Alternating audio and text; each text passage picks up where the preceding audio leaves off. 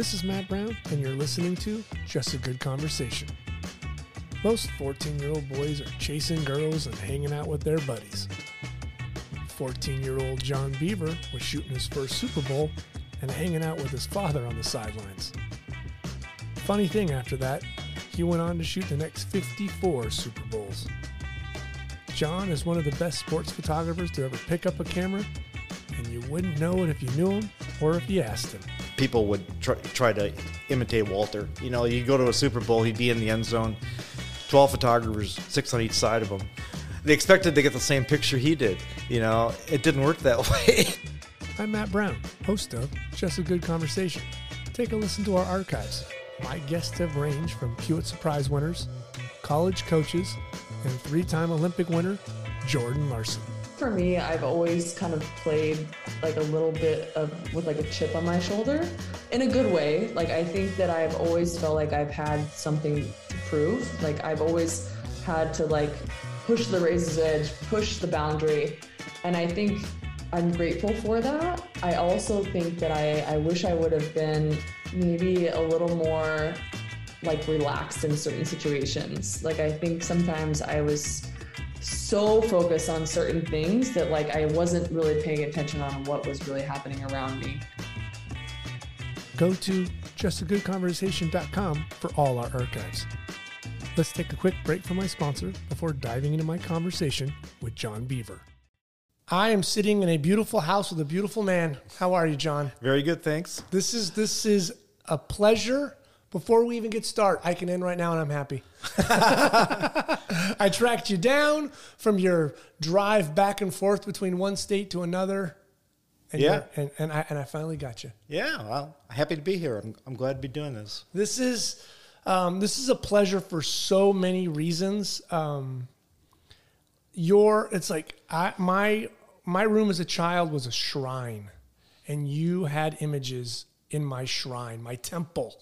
Your images going back from as far back. The grand piece for me, and we'll talk about this image, is the Doug Williams piece. The give up non-sack moment against the Broncos. I think that was 86, 87. Was that Super Bowl here in San Diego? Right. Yeah. That was late 80s. I'm not sure when. Well, it was Super Bowl 21, actually. So I love that you know numbers. 66 they started, so that would be 87. There you go. Okay, yeah, 86 season, 87.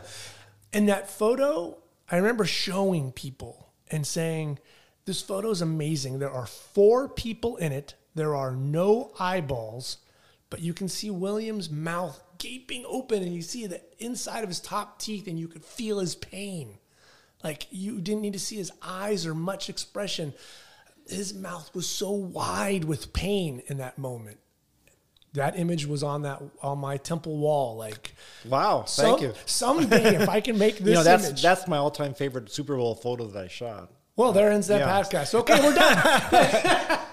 That's it? That's the one? I mean, it wasn't a huge play. It wasn't a winning touchdown. It wasn't the game-winning anything. But it had everything that I was looking for in a picture. It had expression of the players. It had action. It had grass flying. It had the color was right on. Back when we were still shooting film, that meant something. So it had all that in it. So that's probably my favorite of all. It's funny because it could have been like a sneaky one that never made a magazine or didn't make the book or something. Yeah. You could have had, but that's the one. Yeah, that's the one. So it's not bad for all the ones you've shot. That one in the middle of. So you're a good editor. Yeah, it was just beautiful. Yeah, I remember, and it was kind of funny. It's before the tuck play, right? And that was not in the Super Bowl, but that was one of those. Did the ball come out? What was happening? That was very similar in that play. That changed it for Denver.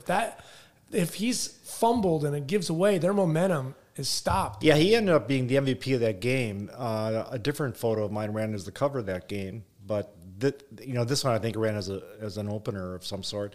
And it was early in the game, but yeah, it had everything I was looking for in a picture. So that's also the Super Bowl where the most dumbest question was ever asked of any human being ever. Do you remember that question? No. Did they ask him, how long have you been a black quarterback? Oh, yeah. Oh, and he says, oh, forever? For all my life? Yeah, like, Yeah, that is a dumb question. that's about as dumb as you can get. But, so many reporters are at Super Bowl that somebody's got to ask them dumb Someone's got to come up with one. Photographers don't have it. Your life is like a Hallmark Channel like movie. To have been raised in like middle America, or there's actually seasons. Your father, going to war. You got your brother. It's like this little Hollywood storybook. How was growing up for you? And As you grow up in that kind of environment, you don't realize it, and then later in life, when you leave that, you realize that really was Middle America. I mean, my father had a variety store in Port Washington, Wisconsin. He did the Packers photography. He was official photographer there for 55 years. He took me on the field when I was 14. I used to go in the locker room. I found this very interesting. He was not. It was a lot of digging, but he was not the team photographer early in his career. He was called the sideline photographer. Yeah, I guess That's such a weird term, but I know. I know. Well, he started out, I think, when 1940 something. 40 yeah, I think 42. 41, he asked them, I'll do it for free, I'll shoot a game. The war breaks out. He went to war. Yeah. Came back Come and back in 46. started doing it. Right. Back then, team photographers, like you say, probably weren't team photographers, because I don't think the team wanted to acknowledge we don't want to have to pay benefits. Of course, they didn't pay benefits back then anyway. Oh, no, yeah. The players didn't have any. No, they I know. Look at their... Right. Yeah, their helmets were... They were World War II bomber helmets. Yeah, they were hardly helmets. Yeah, your dad was probably like, oh, that guy wore that on a tank a couple months ago. And Yeah, exactly. So he went to the Packers. He said, you know what, I'll shoot some pictures for you. Give me a pass. I'll send you some prints. Good. We'll call it even. So he did that starting out. And now, as a child, do you kind of realize, everybody wonders what their dad does? Oh, my dad's a fireman. My dad's a baker. Early on, did you understand what your father was? yeah, I think I did, because I went down in the basement and there's all this professional photography equipment and all these Packer pictures. And Bart Starr used to show up at our house. So, I mean, all that stuff kind of made it realize that this was kind of a unique thing. Did he snap a lot of pictures of the family? My dad? Yeah. We we did the movies, the 8mm or Yeah, 16mm silent. movies. Yeah. Yeah, we had a lot of pictures back then. And, there's one of my sister and I it was before it was Lambeau Field. It was called City Stadium in Green Bay, and I think we were 6 years old, and I think it was probably our first game. We were in the stands. My family's had season tickets there since 1957. So Mandatory, isn't it, though? Mandatory. To have season tickets if you Yeah, live in if you that. can get them. If you're one of those 35,000 that make it off the wait list now. Yeah. But, God. so, yeah, we have 6 tickets there and have had for now 60 years. So, yeah. So, picture of my sister and I coming through the goalposts at City Stadium in Green Bay. And I think we were six years old. She's a year older than me. So, yeah, we go way back with that Packers situation. What was his day job? He owned a variety store. My grandfather owned a variety store in Port Washington, which is about 25 miles north of Milwaukee. Okay. It's between Milwaukee and Green Bay along Lake Michigan, Port Washington, Wisconsin. And that was what he did, 5 days a week. And Sunday morning, drove to Green Bay and shot the Packer game, came back Sunday night, had a small darkroom in our basement. Darkrooms, you remember darkrooms? Oh, God. The smell. I mean, your mother was happy with that chemicals coming up through the, the basement? Well, as long as she made chili after December games, he was fine with that. It was fine. But, developed film, made prints. He was... As well as the Packers, he was supplying a newspaper out of Chicago called Pro Football Weekly, which was published every Monday out of Chicago. This was this was in the 60s. Okay. And they would send a guy up from Chicago to Port Washington to pick up his prints. So, 6 a.m., take him back and publish a newspaper for a lot of the Packer pictures were his. So, yeah, we go way back with the Packers. Was it an early thing where any of you or your siblings like wanted to pick up the camera and take pictures as well? Yeah, I think, having all that gear in the basement, we got curious. My sister never seemed to really want to do it.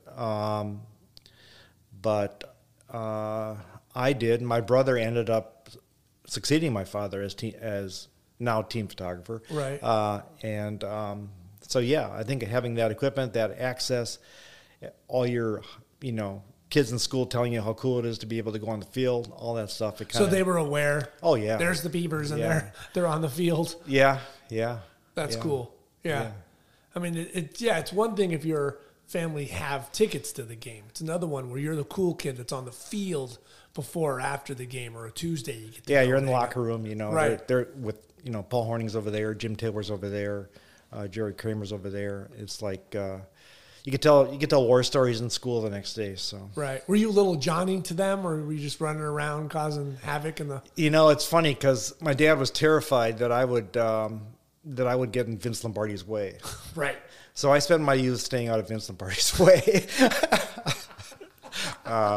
That's what I told people. But yeah, I know he said the one thing you don't want to do is get in anybody's way here because you won't be here very long if you do. So I stayed out of the way. When did you start picking up the camera and thinking, this is kind of fun?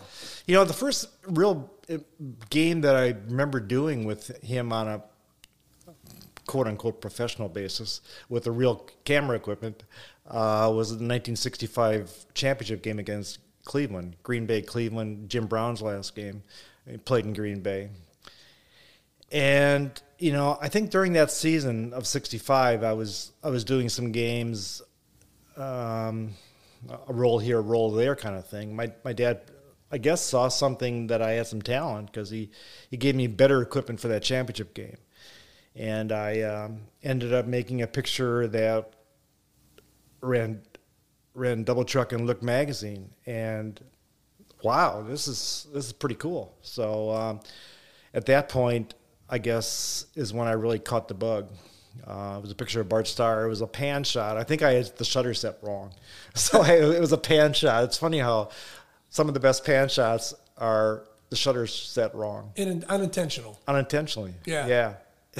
So that worked out well. And then the Packers, they won that game. And 66 was their first Super Bowl year. And 67, I made the best picture I ever made, the picture that had the most acclaim at the time of the 67 Ice Bowl championship game of Bart Starr sneaking into the end zone. They called it the sneak. Right. That picture, they tell me, is iconic in Green Bay and Wisconsin for the Packer era of that time. So, yeah, all that stuff added up. I mean, would you dabble away from the football field, like at home or at school, taking pictures of like friends or flowers? Oh yeah, I took pictures of the Port Washington high school football team. Okay, so there was stuff outside of the Packers you were shooting to get your layers of work in. Yeah. The school newspaper, of course. Right. That's Port Washington and that kind of stuff. But yeah, so but I mean, I always look forward to the Packer game on the weekend. And right, who wouldn't, right? Exactly. You're way ahead of the curve with yeah, that. and the Packers in that era in Wisconsin was a really big deal. So, what was your gear back then? Do you remember what Dad had and what he would kind of? Yeah, no, I parcel to? remember that. Like for instance, that Ice Bowl game picture of Bart Starr, single framed Nicorex Tokina 135 millimeter 2.8 lens. I have the strip of negatives upstairs in the safe, cut three frames, the one on each side of that one frame. You get one frame, you don't get a motor drive sequence, right. Of course. The play before Donnie Anderson ran, and there's a picture of a pile, and then the Star sneak. And the frame after was the referee picking up the ball from Bart Starr, like 3 seconds later. So it was like, you got one shot at it, and you better get it. And I happened to get it. So I've always thought it would be interesting to have a book or something in the days of film. It doesn't work now, but where you show the, like you said, the book end of those two photos, what was shot before and after. Right. And it's moments like 20 seconds before, 30 seconds later. Yeah. Like it's such a different moment in time, the way we used to work. One picture at a time, and you kind of waited. Yeah, you had to wait for it. And I think that helped me later on, waiting for a picture, anticipating a picture. Later on when I was shooting like professionally football games, the editors would say, "We love editing your stuff because you don't shoot much film." It's like, yeah, I don't start the motor drive when the quarterback's calling the signals and then keep it going until they're coming off the pile at the end, after the play. I'm anticipating a picture before I shoot it, and hopefully, that they saw that, and I think I learned that by single framing pictures early on. So right, because it was the expense. Your dad wasn't going to give you 20 rolls of film to go out and shoot. No, he'd give me one roll of film. Right, and you're going to make all 36 or 24. What do you remember what it was? 36. Yeah, you're going to make all 36. When you get to 30, though, you got to start taking your time. Yeah. Oh boy. Those last 6 are important. You count them. Okay, so the important question is, what were you and your dad wearing that day? Because it was a minus 15. It's the Ice Bowl. It's the Ice Bowl, yeah. What are you wearing? I was so young. I could have been wearing a T-shirt and wouldn't have made a difference. I had young blood and. Yeah, no, it was. You must have been bundled up like you guys were going for a hunt. We were bundled up, yeah. Of course, we lived in Wisconsin. Right. The people that came in, I remember Walter Yost came in for the game. He's wearing a mink cap. I said, Walter, I think you're going to need something around your shoulders, too. A mink cap's not going to do all that much for you. But so people that came in that weren't ready for it really had a problem. Got hammered. But I mean, we wore parkas because we wore parkas all the time in the winter there. So. Right. You had the boots, the socks. Yeah, the boots, the socks. Yeah, as well as he had socks in 1967. He didn't have all that great like they do now. Yeah, the technology. Yeah, literally, it's technology. Yeah, to what you're wearing. I know. But a lot of people's cameras stopped working, and that was my other thing. Like, did you guys have any failures where focus rings, film crack? I mean, film cracking was a big problem in the cold. That game, luckily, that roll that I had didn't. Yeah. But a lot of people's cameras stopped working. But my dad had done enough cold weather games that he knew to keep the battery pack. There was an auxiliary battery pack for motor drive back then. It wasn't attached to the bottom of the camera. Kept it in his parka. Changed it out at halftime, all that stuff. There was little things you could do.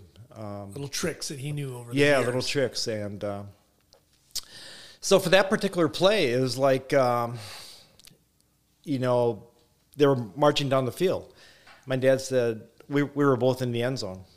My dad said, we should really have somebody shooting Vince Lombardi at this point because he's going to react great after they score the winning touchdown and win the game and win the league championship. He said, I'll go cover Lombardi. You stay here, shoot whatever happens at the goal line. And, I was kind of shocked by that because here's this 16-year-old kid with a single-frame camera supposed to cover that. I didn't say no. I said, okay, I can handle it. And luckily I did, and the picture came out. And he went over and covered Lombardi. Lombardi reacted in no way whatsoever. He just turned his back and ran right for the locker room because he was so cold. He wanted to get the hell out of there. And my picture worked out. His didn't work out too well. It's amazing that he looked at you at that point as a partner, like giving you the option. You stay here, I'll go get the coach. Yeah, he knew I wouldn't be, allowed anywhere near Vince Lombardi. Sure. I'd probably get in his way. Yeah, well, he had issues with Vince, right? He needed to stay out of Vince's way. Yeah, he was terrified of Vince. Almost everybody in Wisconsin was terrified of Vince Lombardi. Everybody was. And, Was that just a persona he wanted to have, or was he that grumpy? No, I think he was not that grumpy, but when he first came there, he was a New Yorker, from New York. He worked for Vince Lombardi. Worked for the Giants, and he would only kind of talk to New York writers, and local writers had a difficult time. He would snap at them, and they weren't used to that because they were used to people talking to him in Wisconsin, being nice and sweet. Yeah, it's Wisconsin. people are that way in Wisconsin, Yeah. so it was a little bit different. But I don't think he was a bad guy in any way. He just had that manner about him, and it worked for him. So obviously. your dad just kept that distance. He kept the distance. Although later in life, my dad had a picture on his wall after Lombardi left the Packers and went to the Redskins, and then later died of cancer. Lombardi did. Signed by, he sent him a print, and on Packer stationery, Vince Lombardi wrote back. And the part of the thing that made it important to my dad was the secretary had said, "Dear Mr. Beaver," and Vince Lombardi crossed that out and said, "Dear Vern." So that was kind of an acceptance for him. He kind of felt accepted at that point, but that was after he was gone already. There was little things like that, but right. Yeah. See, that's precious because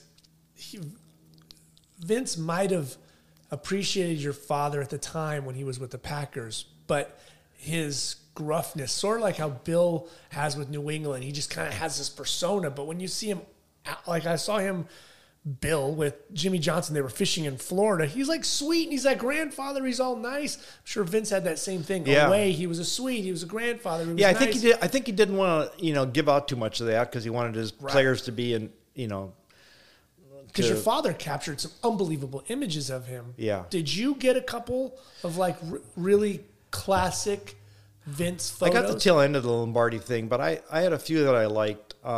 He's a very photogenic man. Yeah, very distinct features. Yeah, which is great. Yeah. He's not vanilla. Right. No, there was one image of the Packers were playing and after that 66, 67 season, my dad would occasionally take me on the road to away games, and we went to a game in Washington, and that was the year Lombardi was general manager in Green Bay. The following year, he went to Washington as head coach. Vince was on the field before the game.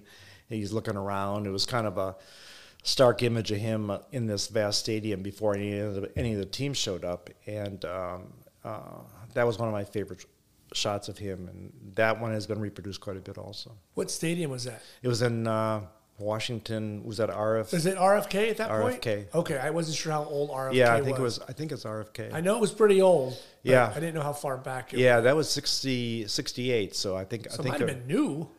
What's that? The stadium. RFK. Stadium, It's probably kind of new. Yeah. Yeah. Because the Redskins played in that thing. Can you say Redskins?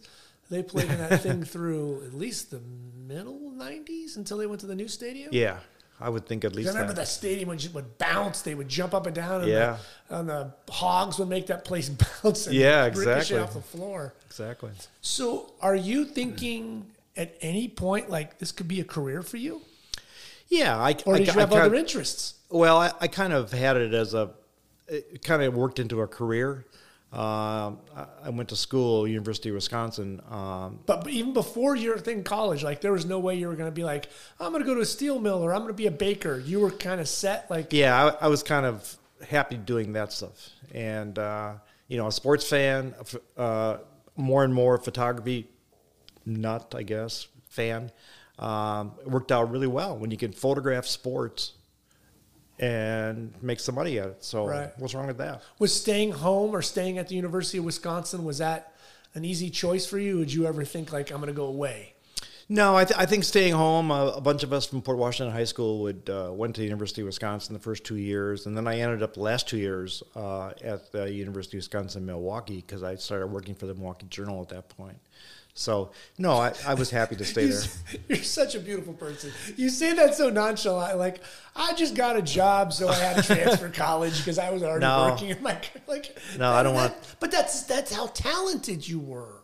You are. I don't know. I guess. Thank you. But like I say, I had all the breaks growing up, so it would be a waste not to use them. Sure. The access and everything else. What did you Did Dad kind of edit your work or critique you when you were shooting young? And then was that easy for you, that transfer to college, to getting that kind of critiquing? Yeah. I mean, even during college, I was still shooting next to him with the Packers before I was really shooting for anybody else. So yeah, he would critique it. And how was he as an editor? Like, was he pretty honest? No. Okay. Everything was good. Right. So he gave you the parent editing. Yeah, exactly. You're the best, John. Yeah. Keep doing it. Keep doing it. You're swell. They did a pillow talk with his, your mother that night. Oh God, the kid's killing me. He's out of focus on everything. No idea. Focus. There's another thing we lost, right? Right. Yes. Follow focusing. Oh, such a key. That was the one thing you had to be able to do with back then. Was it easier to focus for you starting out? Like, your long lens was a 135. No, someone didn't hand you a 600, right? Like, you had to start off in increments. Did that make the follow focus easier? No, I don't think so. I think focusing at 600 was easier than a 135, frankly. Oh, yeah, because your depth of field is shorter, and so it's either on or it's off. 135. You could see, yeah. 135 might have been a yard off, and 6 feet and you're off, you're gone. No, 600 was my favorite. That's the one I really had a great time using. Yeah, you were a surgeon with that. Well, I don't know about that, but I mean, Walter Yost was a surgeon with that, and that's the one who I looked at in the his pictures in the magazine and tried to imitate, and yeah. Yeah, I mean, so you mentioned, like, Walter comes in, he's wearing his mink. Were you looking at other photographers back then and their work and trying to emulate it when you're doing a Packers game? Like, ooh, I saw what this guy did. I'll try to replicate it. Yeah, not so much when I was doing Packers early on. I was kind of like, helping my dad for the Packers. We had to make the Packers look good. Right. So, fumbles they weren't too interested in, that kind of stuff. So it was a different style. But later on, after I started freelancing and working for the magazine, people would try to imitate Walter. You go to a Super Bowl, he'd be in the end zone, 12 photographers, 6 on each side of him. They expected to get the same picture he did. It didn't work that way. No. So I kind of realized that early on. But yeah, I admired his work, and even looked at Steve Sable of NFL Films. Even though it wasn't a still picture, it was a very unique kind of style of just zooming in and getting to the crux of it, because I always thought the best football pictures are the ones where you could see an expression on the face, and now that's hard to do with these face masks and everything. Shields, yeah. But back then, I mean, if you had an action picture with a face, you had something. I always wanted to walk up to LaDainian Tomlinson and cut his shield off. Yeah. And just be like, can I see your eyes just once? Yeah. Yeah, you don't know if they were trying to hide something or if that really helped them. I'm not sure it did. He said he got poked once, so in the eye, and that was it. Okay. And then he can cheat reading the defense. Okay. Sitting back there, he would know who to pick up, the mic or the because they wouldn't follow his eyes. Right, because he could sit back there completely and just, okay, I got to watch. Here comes Ray Lewis. I got to keep an eye on him. So, that would make sense. Yeah. But other than that, I can never see, like, his face. It was just lips. Yeah. That was it. I want to see your eyes and expression. Yeah. I think the photographer's idea or different than the athlete's idea. I don't care if he loses. Gets I don't care if he he sees my eyes. Right. So what was that? You're a young man. What was that trip like coming out to LA for that first World Championship? It wasn't even a Super Bowl you come out for. Yeah, it was the World Championship, and which even sounds cooler. I know. Yeah. Was that your big trip out to LA? Your first trip? I think it might have been my first trip to LA. My parents came out with the Packers earlier on. They stayed up in Palo Alto. They stayed somewhere outside of LA, Santa Barbara maybe. Okay. So they came out on a Wednesday. I flew out by myself on Saturday, and I was a 16-year-old kid from Wisconsin. So actually a 15-year-old. The first Super Bowl was 15. But yeah, you were. I mean. Yeah, you're barely able to get out of the house, and there you are, jaunting across the country to so that was LA in the smog. Yeah, exactly. So that was kind of interesting. But then getting home was even more difficult because they flew back with a Packer team charter, And I had to make my way back to Milwaukee. And it was a snowstorm back in Milwaukee that night, or the next day I guess it was that night that we came back. Because it was a day game. It was a day game, like 1 o'clock games. Thank God for those. Right. Remember those? Yeah. But yeah, so my dad had kind of asked the Milwaukee Journal photographer on Niles Lauritsen if he would keep an eye on me and kind of show me around, show me where the plane was, how to get on, how to get off, all that stuff, which was good because we got back to. I think we were delayed getting back. There was a snowstorm in Milwaukee, and the flight got delayed. My connection going back to Port Washington, which is 25 miles away, Niles put me on a Greyhound bus. The bus couldn't make it to Port Washington. My sister picked me up halfway. There was a little bus stop halfway to Port Washington. That's as far as the Greyhound would go.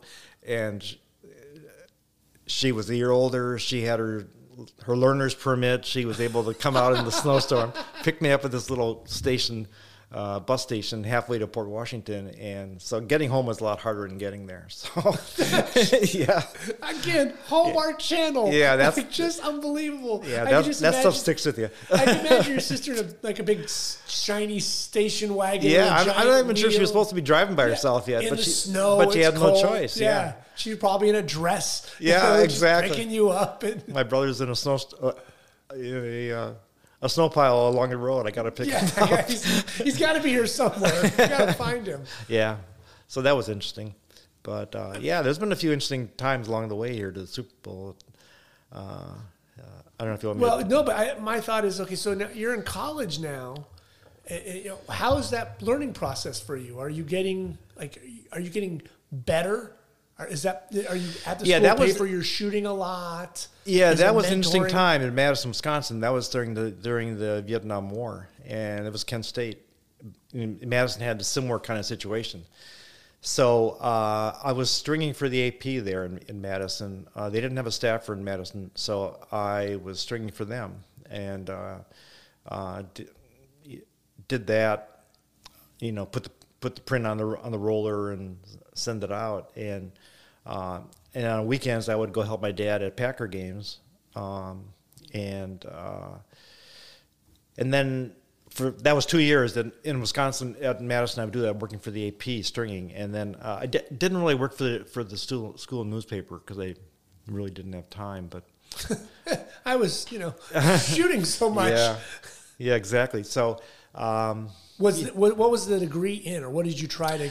I got a degree in business administration. Smart man. Well, my grandparents, my grandfather and my dad owned this variety store, so it kind of I mean, you could use that forever. Use it forever. You got to be smart about that stuff. Right. You can't think.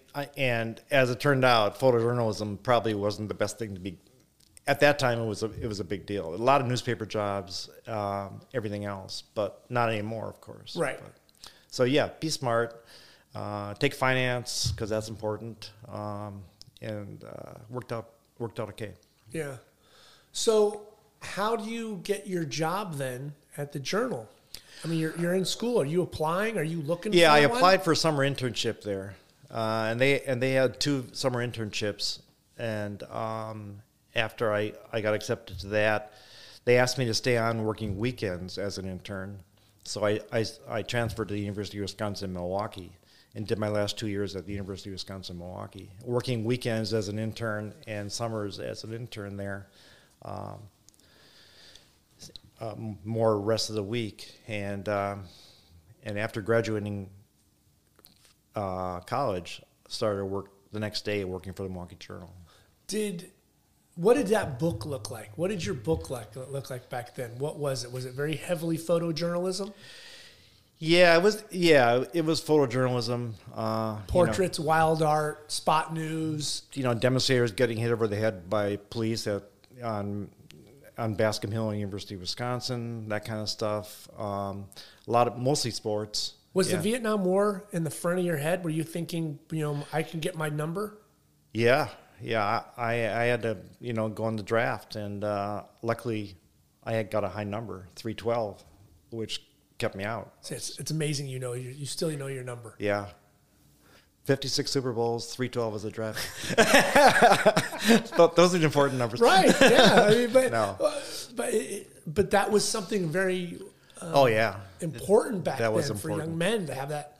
Yeah. What's my number? Yeah. What's the next one coming up? Right. Stay in school. Stay in school. Yeah. I don't want to go to Asia and fight in a war. Right. Right.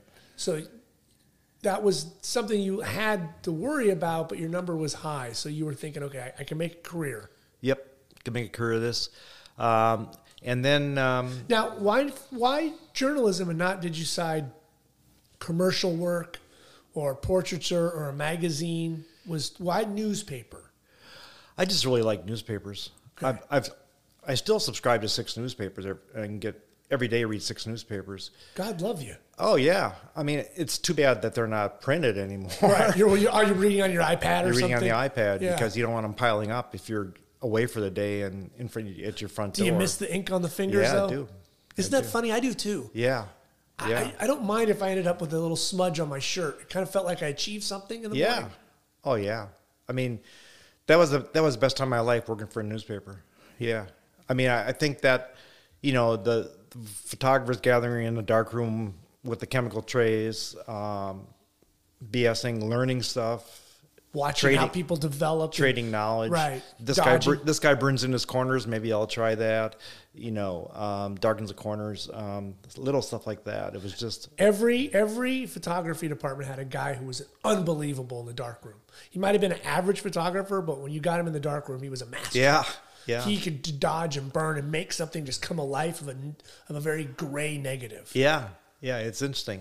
Yeah. And he wasn't necessarily the best photographer either. Right. Isn't that funny? But his pictures showed up the best and probably ran on the front page more than anybody's. Right. And he understood how the press worked.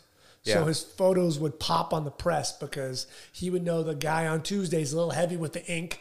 So Yeah, he would yeah. go too dark. It was I remember when I was with the Register, it was very much like that. Certain days, whoever was running the press, it was on and off. Yeah. That's true. So that was just a huge growth period for you at the Journal? Yeah, that was. I mean, I covered mostly sports, so that part of it wasn't anything that new. But Were you being exposed to any new sports that maybe you hadn't shot, like in high school or college? Yeah, that's true. We did that.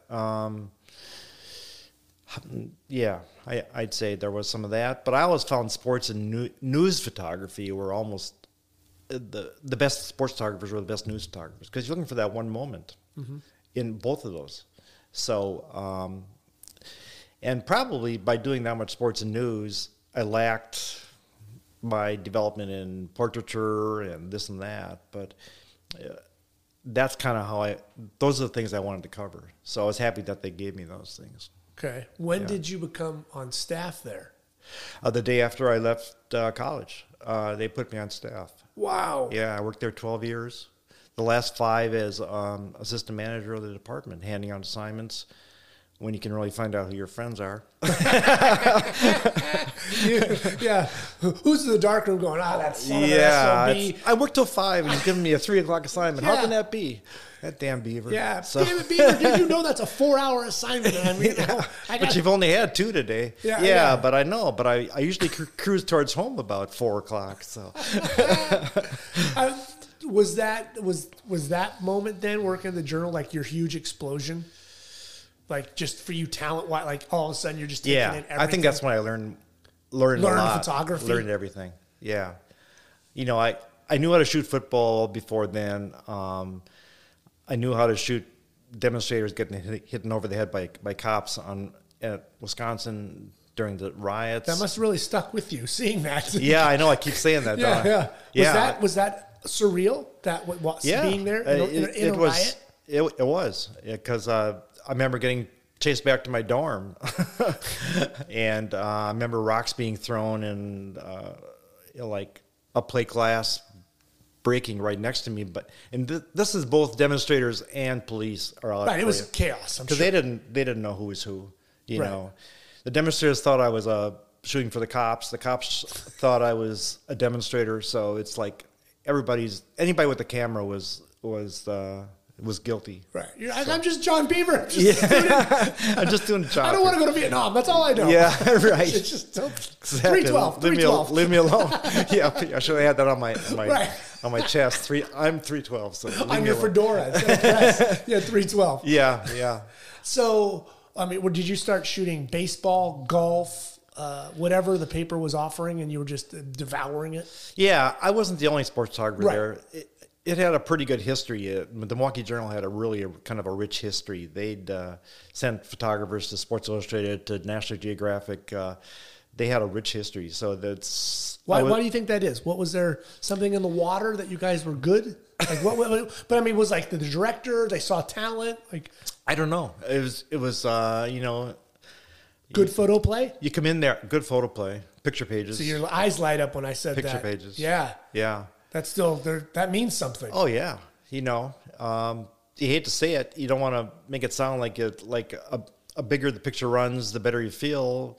You get paid the same and all blah blah blah. You get the next assignment. It's still a good assignment the next day, but just the appreciation shown for a one year. And I still remember the first time a front page picture ran in the Milwaukee Journal that I had shot. I think it was of we had a summer festival in Milwaukee called Summerfest. They still have it, and it was back then you could the newspaper could go anywhere and shoot rock concerts, Right. Rolling Stones are there. You can walk on stage and shoot them. It's like I forget what the picture was even of, but it was a front page. It was in a news box.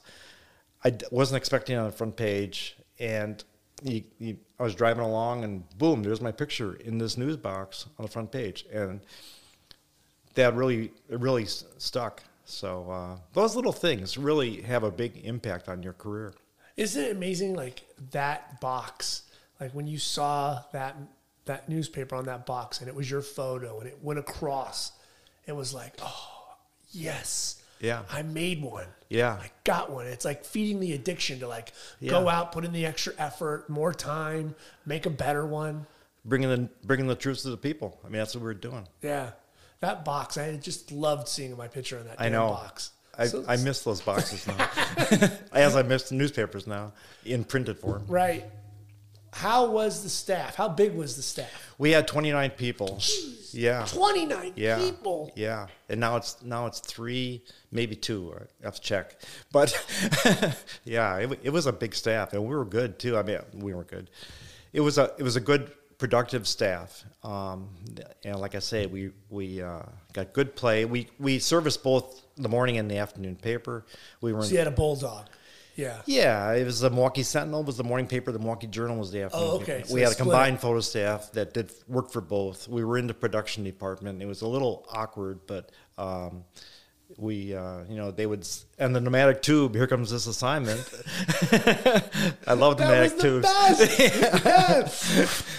Yep. There it is. Yep. Bing. And if you got a bad picture, you can put it down through it. And, the top must have been off. That happens. Check the bottom of the building. Yeah, there's 400 bad pneumatics prints down there. Yeah. Somebody's going, someone tell the photo department how to put the damn top on. Yeah. Was the creative juices bantering back and forth between everybody? I do this, you do that. Oh, you're really good at that. How did we do this? Yeah, it was.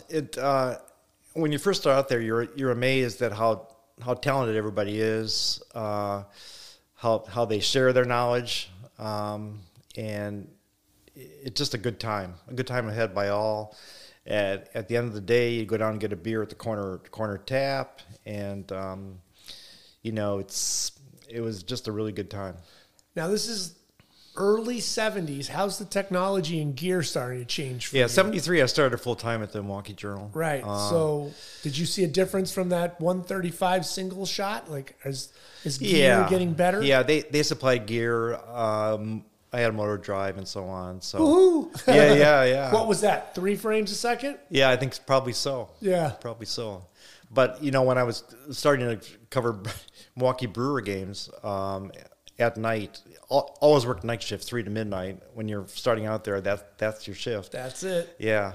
which was good because that's when the good sports was. Right. So The Bucks, right? Yeah, Lou Alcindor. Lou Alcindor was just there a couple of years. The Big O, right? Did you have? Yeah, the Big O was there. And the Brewers, I went to the World Series in, '82. That's right. Yeah. But so we used to cover, funny, we used to cover night games in Milwaukee County Stadium. And we had to send one roll of film back, not more than one roll, because the guy had to process it back in the lab. After the third inning, we'd run to gate X. That was the media gate. And hand it to a cab driver who had been sent out to pick up our one roll of film. And, 3 innings, you're probably not going to get much, right? So you always shoot the pitcher. Mm-hmm. And the top hitter on the team, even if he didn't have anything that game. And, everything else was just hoping. So they ran a lot of pitcher pictures that first edition. And then you'd supply later on for a later edition. 36 exposures in 3 innings. That's that's ridiculous. Yeah. No. So that may have been why I wasn't shooting much film later on. I was always, counting my images. So. Was the film itself getting better? Or was the quality of the film? It was. At the newspaper, Tri-X film, can't be Tri-X, and I think the developer was getting better more than anything. Okay, right. Well, what you were actually Accufine for night games, Yeah. Well, it's funny how those things still stick with you. What was your process when you come back to look at the film the next day, like what you shot in those first 3 innings? Because you wouldn't know. You're not developing it. You're not developing hoping to God that they pick the right one, or your vertical, horizontal fit. Yeah. Did you go back and look at it and say, oh? Yeah, it was hanging up when he went back because you'd go back after the game, process your film for the next day's afternoon paper or the late edition of the morning paper, and you always had better stuff because you had more time. And so there was your roll, notched, 3 frames notched, didn't notch the right ones. 2 pitcher pictures and a batter picture. There it was. Yeah. Wow. Yeah. When did you start to feel like you were coming into your own during the journal when you were there? Like you were starting to be like, I can handle every one of these assignments. I'm getting better. Yeah, I think partway through that. Late 70s? Yeah, late 70s, probably more than anything. I started, I think, I was doing, they sent me some big assignments for a new kid. In 1973, they sent me to spring training to shoot the Brewers in spring training, and a lot of the older guys probably were upset by that, although they didn't say it. That was a pretty plum assignment. Coming from Wisconsin to Sun City, Arizona, my first year there, they sent me out and sent me to the 1977 Marquette winning the national championship college basketball game in Atlanta. So there were some key sports moments that they trusted me with, which is added to your confidence. Right. I guess I'm okay. They're sending me some big assignments. So that all added up. And then, I'd say by, late 70s, I was pretty confident of it. You're feeling good. Feeling good about it, yeah. And even during that time, I should say when I'm shooting for the Milwaukee Journal, a lot of times I wasn't even working weekends. I was a lot of times off weekends. I'd go with my dad, shoot for the Packers or shoot Packer games,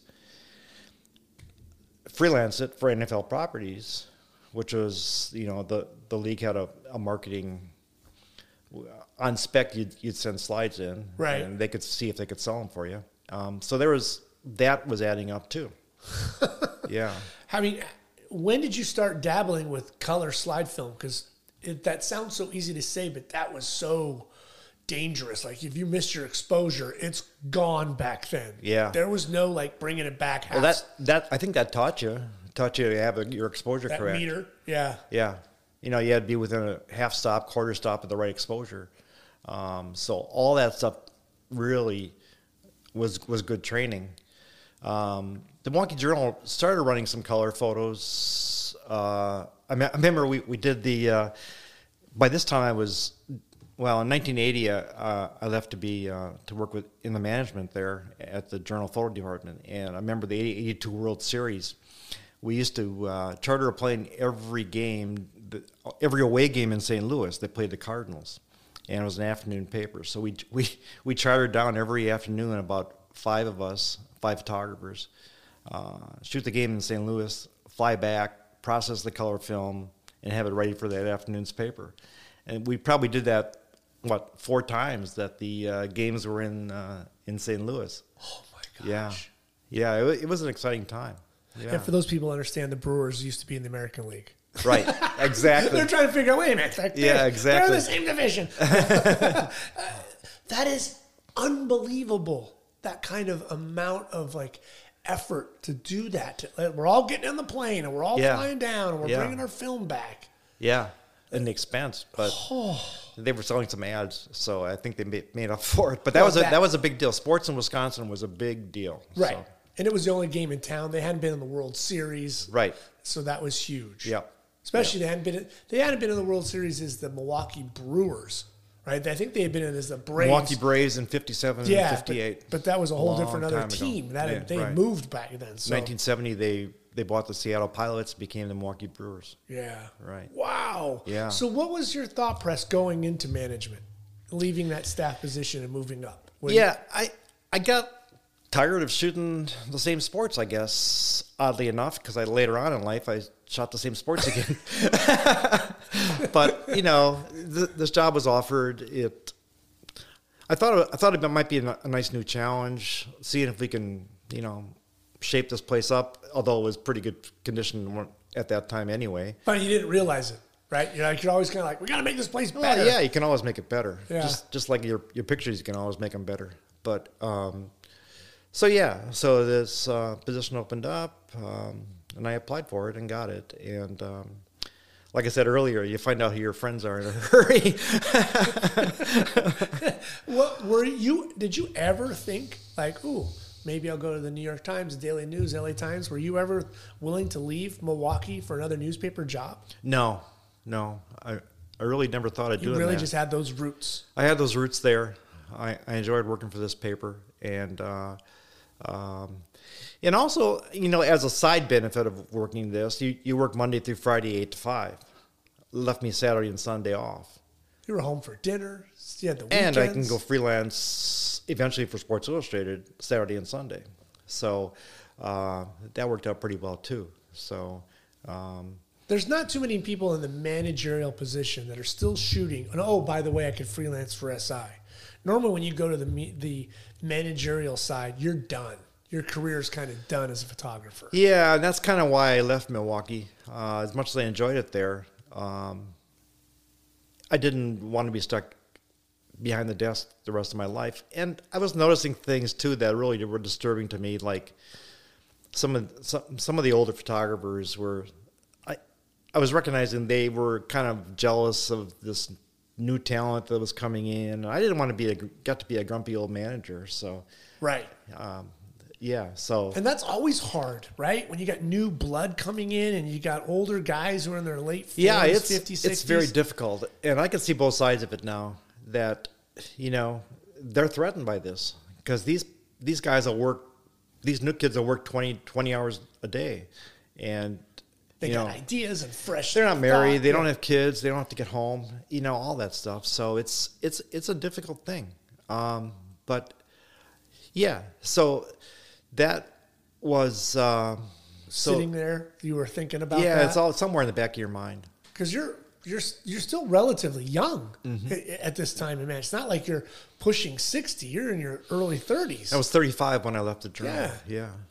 That's really young in the photo industry. Yeah. That day after school, you got a job. So it was 13 years. So who are you contacting at that moment in the SI? I was starting. I was want to dance, want to play. That's all real interesting too, because how do you get in there, right? I was starting to make friends with some of the photographers there. I'd see them at Packer games or other games, Super Bowls, for instance. And now, with the late 70s, early 80s, that's kind of dry for the Packers. They're not very good. They weren't very good. So you don't have people coming in to Green Bay to shoot Green Bay. No, not at that point. They but might be coming in to do a Bears game on sweetness, right. but right. they're certainly not shooting. I don't even know who the quarterback was in '79. I don't think they knew who the quarterback was. I think it was Randy Dean or That's Randy Wright or some Randy. Yeah. But So rubbing elbows with people. no, but I had known some of these SI photographers back when the Packers were still good. My dad was friends with a lot of them, and so the association they made. I kind of knew him a little bit. Whenever I'd see him again, eventually I said, I think I asked one of them, so how do you get to be a Sports Illustrated photographer? And they didn't want to tell you, of course. No. Right. Well, you have to go in and show your portfolio to the picture editor. I don't have a portfolio. Well, take your clips in, see if that'll work. Okay, I'll go look for some clips. So I dug up some old clips from the Milwaukee Journal. Some of the pictures I had shot while working with my dad were okay too, but they weren't published yet. They were maybe in the NFL Properties Archive. Mm-hmm. So the next frame of the best one, I put it in my portfolio, and went to New York in I don't know, 85, I guess it was. I left the Milwaukee Journal full time in 86, so I think I may have made my first trip to New York in 85, 84, 85, somewhere in there. Just introduce yourself. Introduce myself. Of course, they say, just leave your portfolio, we'll look through it. Did you even call ahead and say, hi, I'm John Beaver, love to meet? Yeah, you always do that, Yeah. and they go, Get in line, kid. So? Yeah. Get in line is right. So, so Barbara Henkel was the picture editor at that time, and leave your stuff, we'll take a look at it and we'll let you know. And so shortly after, they called back and said, you got a terrible portfolio because it's all disorganized, but you got some great photos. We'd like to send you to an assignment. So I did. My first assignment might have been a college game in Iowa. I think it was a Penn State Iowa game, or one of my other first ones was in Notre Dame. Marcus Allen was playing for USC at the time, and he was playing Notre Dame in South Bend. So I think those might have been some of the first assignments I did for them. Now, did they kind of explain things to you? Because like at the Journal, you're covering Marquette. You're covering Marquette. You don't care about the other team, whether it's Xavier or whoever the hell it is. So you're trying to make a story and tell the story for the newspaper. Right. But for SI, you might be covering only Marcus Allen. One guy. And you don't care about anything else. You're following him on the bench, coming into the stadium, Yeah, whatever. they did do some of that. Okay. Yeah. So they kind of walked you through the process. Oddly enough, speaking about covering things differently, I remember doing the Marquette national championship game in Atlanta. They beat North Carolina. Al McGuire's last game, they won the national championship. I was down there covering it for the Milwaukee Journal. Just me, shooting black and white and color. I had to do a black and white picture page, color front page of the front page, and the sports section, black and white and color. So one camera had black and white, one had color. Yeah, no, one photographer. Now they'd send as many credentials as they can get. Right. So and you would have cameras hanging everywhere. Yeah, remote cameras. You know, no remotes for me. I was just instead back then you had to make sure this is color, don't screw it up. Yeah, and this one's black this is and color white. exposure, and this is black and white exposure. So. Oh my goodness. Yeah, it was funny how it was different. Yeah, so it was a different style for sure when you're shooting one guy or one side and everything else, but. It wasn't that hard a transition, actually. It seems it would kind of be, I remember when I started, it was kind of easy. Like, I only have to shoot Marcus Allen? Yeah. Oh, yeah. Okay. But don't miss him when he scores the winning touchdown. But that's the thing. There's no excuses because you're only shooting one guy. Right. That's good training. Yeah. So Were those first couple of years, freelancing and getting those SSI assignments, were they thin? Or were you getting a lot? Were they like, boy, we really like your stuff. We're going to feed you a lot. It's gradual. Nobody comes in there and barnstorms through. It might have taken, I think I got my first cover there in the next year in Dallas, a Bears-Cowboys game. That was your first cover at SI is always a big deal. Sure. Yeah. So, it was a after that, it started getting better and better. Were there any fears or worry? Like, oh my God, I'm not going to find enough freelance work. I got bills to pay. Yeah. I got to buy camera gear now, right? Yeah, exactly. A little of that. Although I was still making some money from that Ice Bowl sneak picture. So there was some of that, as well as other Packer pictures I was shooting during Packer games with my dad. So there was some income coming in there. So Okay. I wasn't married yet, so that didn't, you didn't have a family yet. You didn't have to buy a laptop or No, software. we didn't You just have had to buy laptops. computer. Oh, so what camera gear did you buy? Like, there's a difference now. You're shooting with a journal, and now you're freelancing, and you got to go out and buy all that gear and stay relevant. Yeah, I think it was probably the same gear. Although I think some of it might have been my dad's hand-me-downs, which, it's a real advantage having a parent that has pro equipment. Right. And for a lot of people breaking in, that's the one thing that keeps you out, is the cost and the expense of buying camera equipment. Yeah.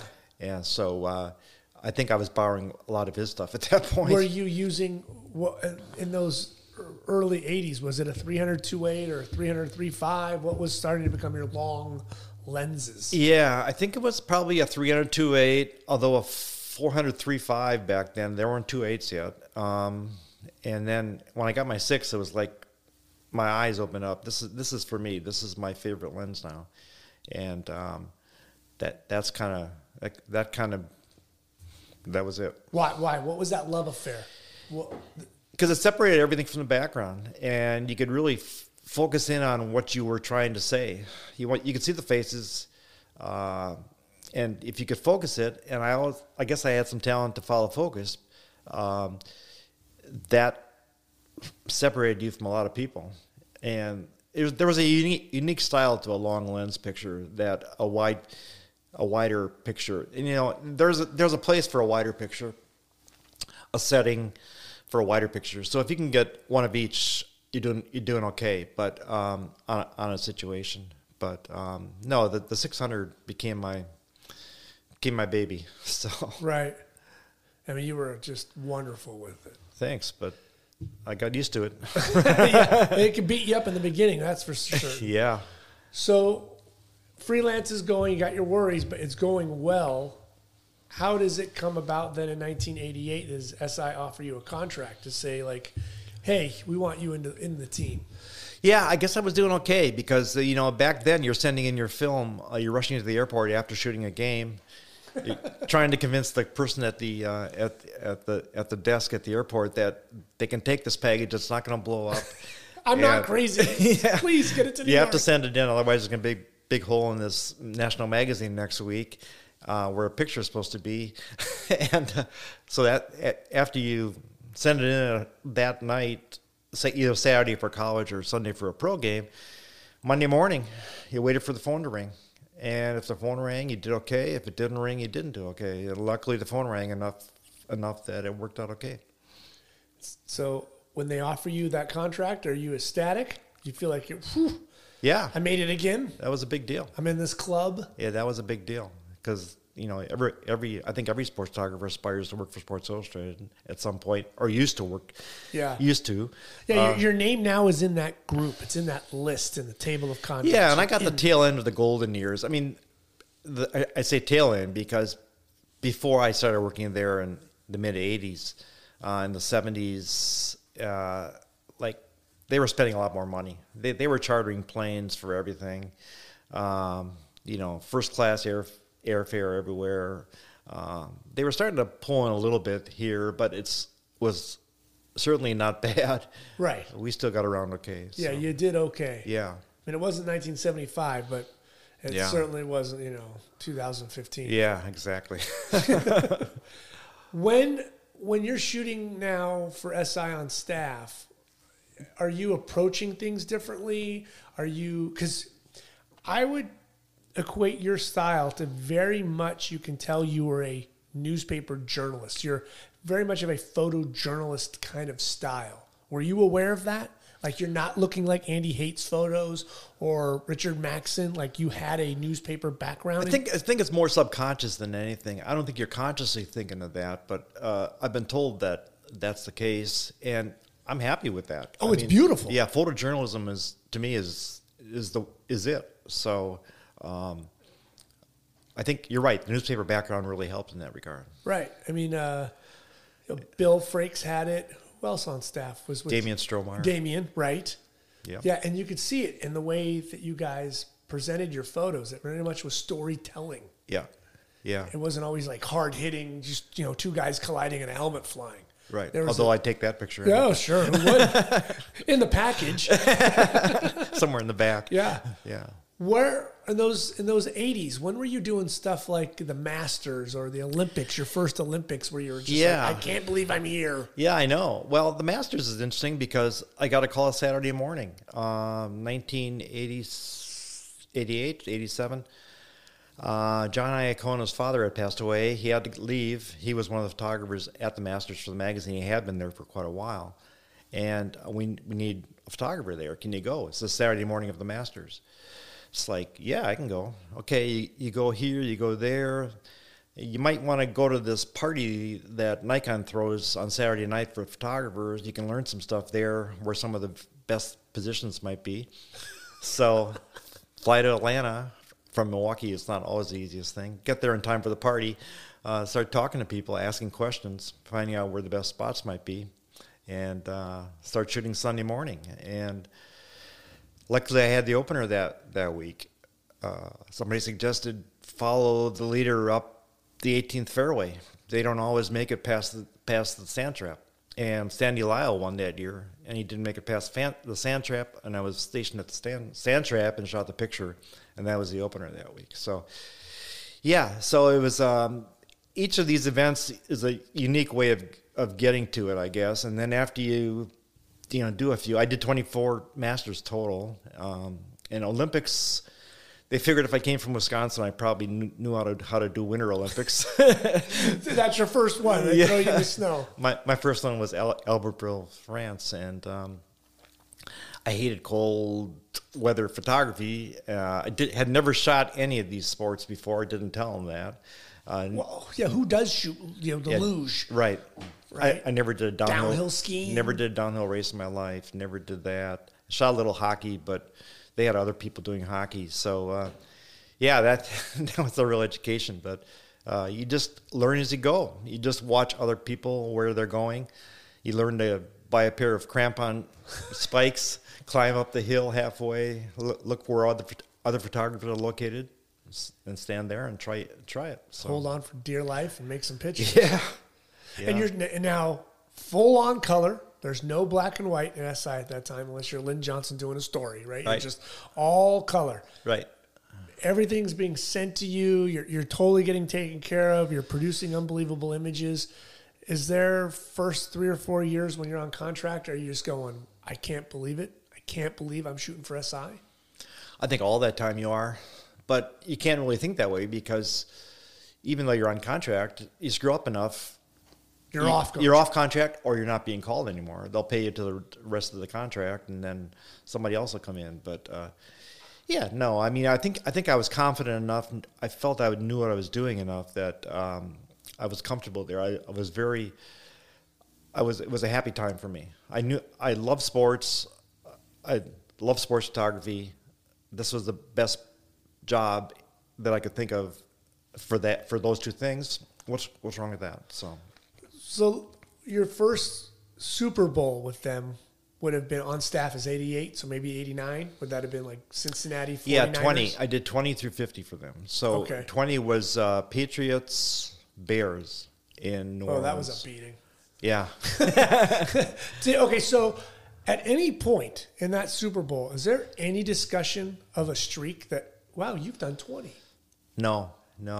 Like, so, oh, you've done 20. Oh, you've done 20. The streak was a big deal with my dad, because he and I had done them all. He and I did the first 35 together. And like, why is your dad doing that? He's doing it for NFL Properties. Okay, he's getting his credential for NFL Properties. Okay. After the Packers were their first two, they went on a dry spell. Yeah, we didn't do any for a while there, and with the Packers. But he got a credential from NFL Properties because Dave Boss, who was a saint and to a lot of photographers, freelance photographers. My dad was freelancing this time as well as shooting for the Packers.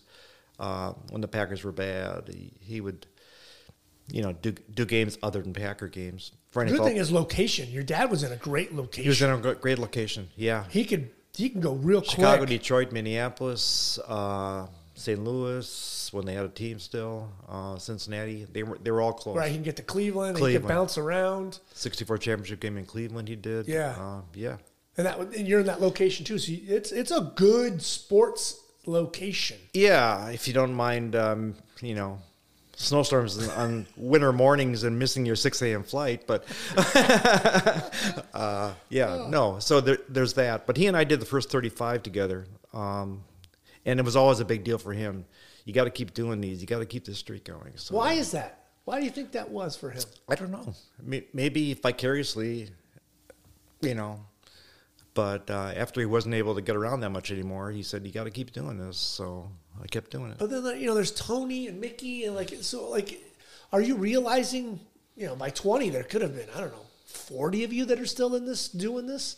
Like, when did it start to become a numbers game?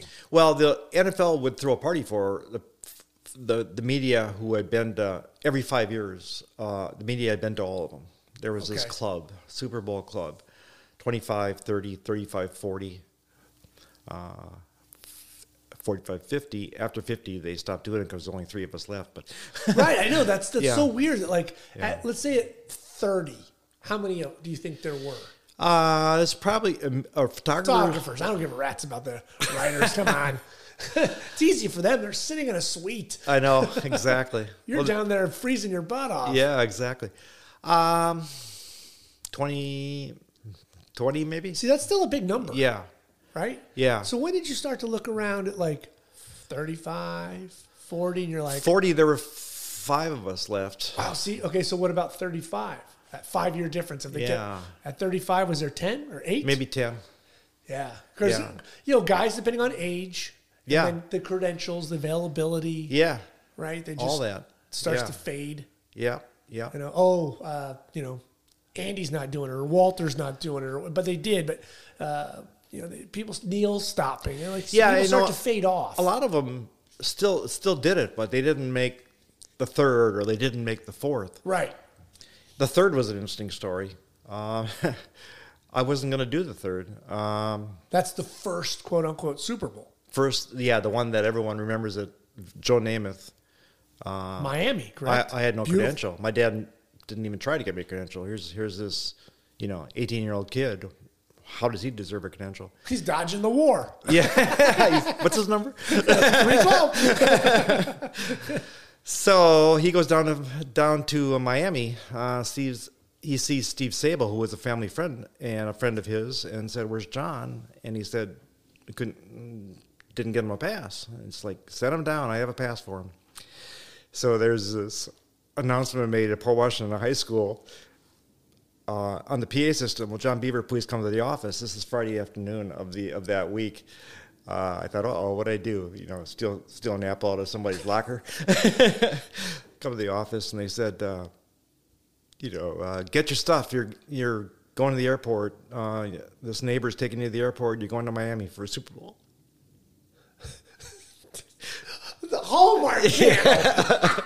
It's like, wow, what?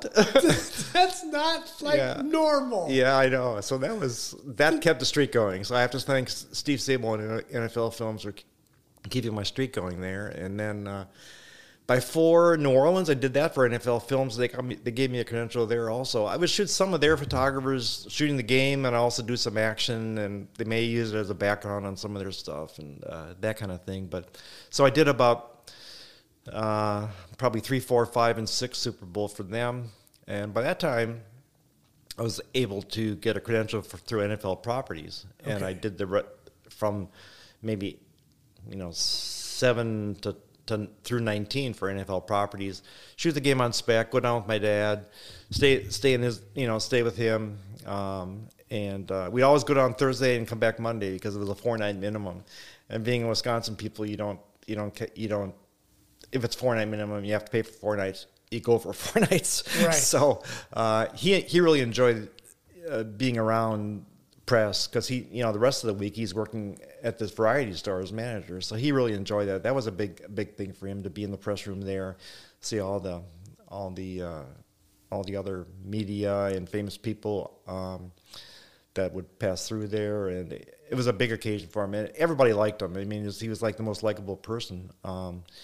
So that's how that worked. It's interesting too. Like, you're in Wisconsin, late January, February. Yeah, if you can go to Miami, you're going. Yeah. Like, I'm not wearing galoshes. I'm out of here. Yeah. I'm going to go get a suntan. Yeah, exactly. That's not such a bad thing. Not a bad deal. Not a bad deal. Yeah. So no one ever asked you this. What was the worst Super Bowl you shot? You personally, like your dog, of all the ones, like which one were you like, man, I sucked? Well, one thing is the one picture you missed. Right. Brett Favre running off the field with his helmet off after his first touchdown pass, Super Bowl 32, I was shooting it for SI, and I was blocked by the team. I was on the right side of the bench. The bench blocked me. They all came out onto the field and Yeah. cut your angle. And the editor thought I should have had the picture, and I had to explain. But the thing about Super Bowl is, there isn't a game next week. So it's like a wedding. Yeah. It's like you have to wait till next year to prove yourself again. Yeah. So, the ones you missed are the ones that we remember. Who got that shot? Doug Mills got it, and Tom DePace got it. Okay. Yeah. And it's been a famous picture ever since. Right. He's so young and he's running around. Yeah. He's a schoolgirl. Right. What's the best Super Bowl photo you've taken? Doug Williams. That's it. Super Bowl 22 in San Diego. Wow. Yeah. That's not a bad one to idolize then when I was a kid. Still on your wall? Why don't you? Can I have it? It's probably faded and corners are all bent up. Yeah. I just remember, and it has tape on it because like an idiot, I just taped everything. Oh, no. Well, yeah. What do you know as a kid? What do you know? I didn't think I was going to be sitting here with the photographer years later and talking about it. No. All right, so which one's the second best one? Which one after that when you go, okay, after Doug, which one do I? Yeah, that's hard. That's really hard to say. Because that one's just so quintessential beautiful. That one stuck in my mind because I had everything I wanted in a picture. Great colors, too. Yeah. Like, even though it's like 100 film pushed one stop, so that I think it added some color to it. I think that gave a little extra contrast, vibrancy to it. Because it's just in that San Diego shade. There's no sunlight, but there's still ambient light. Great colors. Denver colors back then were beautiful. I can give you the exposure: 500 f2.8. Wow. 200 ASA. Early in the game. Yeah. Slide or neg? Slide. Yeah. Whoa. Probably Velvia. Velvia, yeah. If we have Velvia then yet, I think we did. 88, yeah. Is that crazy to think? We talked about earlier, like the panning, your best pannings are the ones where you screwed up. Yeah, where the dial just slides to 30th and you think you're at 500. Are there photos you wish you would have shot at 2,000th of a second that would have froze a little bit more so you don't have that film blur of 500th of a second, maybe more blades of grass frozen? Because now when we shoot, it's amazing how we can just kick up that ISO. Oh, yeah. And you're just like... Probably so. I mean, I can't specifically think of any one, but yeah, it was a compromise back then because we didn't have that kind of latitude back then. Yeah. So. Like, what did you shoot the Super Bowl? What were your exposures in LA a couple months ago? Probably 1600th at 5.6 at 4,000 ASA. And that 4,000 ASA is unbelievable. Yeah. It's stunning. You can't tell. It's better than a 200 ASA on the Velvia. Yeah. The quality is just beautiful. Yeah. Peter said the Super Bowl, the Denver-Dallas Super Bowl in New Orleans, 76, 75, whenever that was. He said it was so dark in there. He goes, my photos weren't worth crap. It's just brutal. It was almost like spotlighting. It was green. We didn't have good film. There was like that year. I mean, do you remember that where there were some of those games where it was just like, this place is a dungeon? Yeah, Technology just wasn't there. And for a magazine with the good paper we had at SI, it's like you really had to have, you couldn't have any grain or any kind of noise at all. So they used to have us use 300 F2s, which had a depth of field of less than an inch. So that separated the men from the boys. That follow focusing, that was, I mean, if you got a sharp picture with that, it really stood out. But you didn't get a lot of sharp pictures of that. Right. And then we had a transition from film, to negative film. I mean, these guys back in the 70s used to take 400 ASA film, push it 2 stops, and it would just look awful. It was all contrast. I remember the Superdome, the pictures from out of there, the contrast was just horrible in there. And if the one team wore black, one team wore white, as they often did, it was awful. Yeah, just kiss it goodbye. Yeah. So they started using negative film, which flattened it a little and gave you some extra speed. But then they couldn't figure out how they're going to file negative film. You can't just put it in a sleeve. Right. You know what What you're looking are at. you going to do with a bunch of negative film? So Yeah, throw that on the light board. Good chance. yeah, figure out what color that is. So there was that problem, and then eventually we went to digital. But they as far as I could tell, they fought like crazy to. A digital card can't be anywhere near as good as a roll of film. Yeah. My God. Just take a look at it. It's so small. It's small. It's flat. There's nothing there. So they were late in getting into that. Right. But digital was still pretty ugly. Those early years of digital. That's true. Oh. That's true. Yeah, I remember being next to Peter at an SI game and looking at him going, oh, I feel bad for you. You know, he had no choice. They're being pushed on it. And it's just like, you hear him over there going, clunk, clunk, clunk. Yeah. It's like, oh, man. Yeah. It was a fight. Yeah. It was a real fight. When did you start moving into autofocus? When did you? I was late in getting in that because I was stubborn and I still had some talent at follow focusing. So I was late getting into that, but I mean, eventually you get into it because it saves a lot of people's careers. Yeah. You can't fight it. It's just there. It's good. So I was late getting into it, but they said I didn't have to, and they encouraged me to keep follow focusing because it was still sharp. So as long as it still worked, yeah. keep doing They what didn't you're tell doing. you, John, we really recommend you switch. No, they said keep doing what you're doing. So I kept doing what I was doing. Did you feel like you were ever getting pegged into like, okay, you're the football guy or you're this? Like, did you want to do more boxing or more hockey or any other sport? No, they were giving me a wide variety of sports, actually. You You were getting spread around. I was getting spread around. That's good. Yeah, it was good. It was good. That's also eye-opening because you don't realize boxing is like,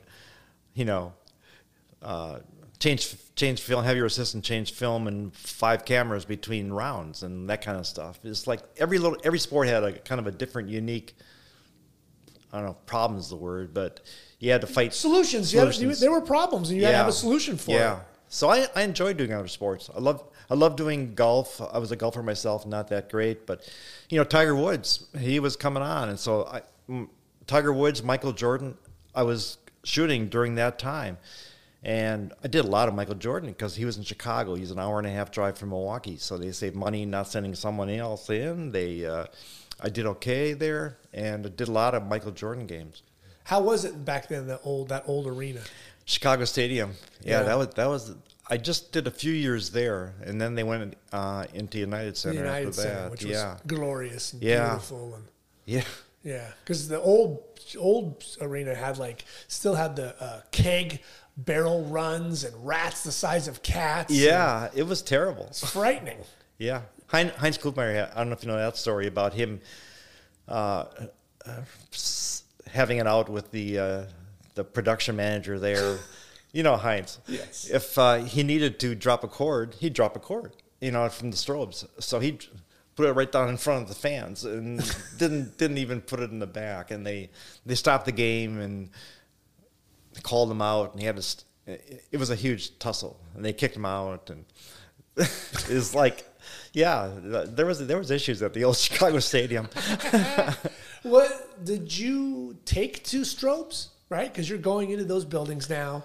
And did you have to dabble in some medium format, Hasselblad, 2 1/4? All that stuff. How did you take to that? I took okay because I had Greg Nelson helping me. Did you have Greg early on? No. Phil Jackie was still our number one guy back then as far as tech. He and Lou Capizzola were on staff as techs, so they would send those out. I remember the first game I did on strobe was at Oklahoma. It was a college game. Phil came out, set up the strobes in the one in each corner, Speedotron 2400s, drop the cord. Here, it's F5.6. Have at it. You're like, okay, this isn't so bad, So 5.6, that's better than 2.8. I can get a few sharp ones. No. Yeah, he tells you don't blow out the packs. Exactly. Take those 3.5 seconds because you can't do it in one. Right. So. Was that nice? Did you have the timing? I mean, that's a different kind of world now. Yeah. Bang. Wait. Yeah, you had to train yourself for that. Yeah, because it's the curve. When is the peak action? You don't know if it's too soon, too late, and you don't want to miss it. Yeah, you probably ended up missing a few that way. And then you're trying to get the juke. The quality was so much better back then. Yeah. People, and it's weird to say this, people were still smoking, though, in the arenas. And that haze, the arenas were big, and you can make everything go dark, and you have this theater look. Right. I would take that secondhand smoke problem any day of the week to have that beautiful glow that was presented. I know. It really was an advantage. Yeah. It was so sweet. Yeah, as long as your strobes kept working. Yes, right. I remember the Michael Jordan, his last shot as a Bull, Utah. With Utah, yes. I had the cover on that, his last shot, and okay, fine. I got this picture of him shooting, nothing great.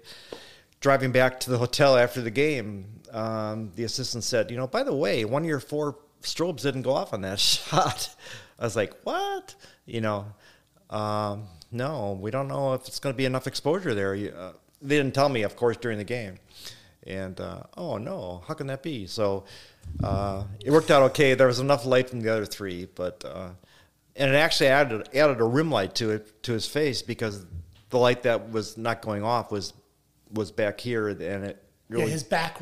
Yeah, his back right. Your back. Yeah, it didn't do much to the picture, so they were able to save it and run at the cover. So yeah, I remember that light. You could from a photographer's eye, I knew. People on the newsstand have no clue. Right. They thought you were being artsy fartsy. Right. Yeah, exactly. When did you start to then put your foot in the deep end with remotes? Because I've always loved your remote work and the way you kind of present and put your remotes, and you kind of got creative with it. Yeah, I mean, I think early on, there was this box that you attach cords to, and where's a good picture for this play or that play or this situation. And then, working for Sports Illustrated, they gave us unusual access.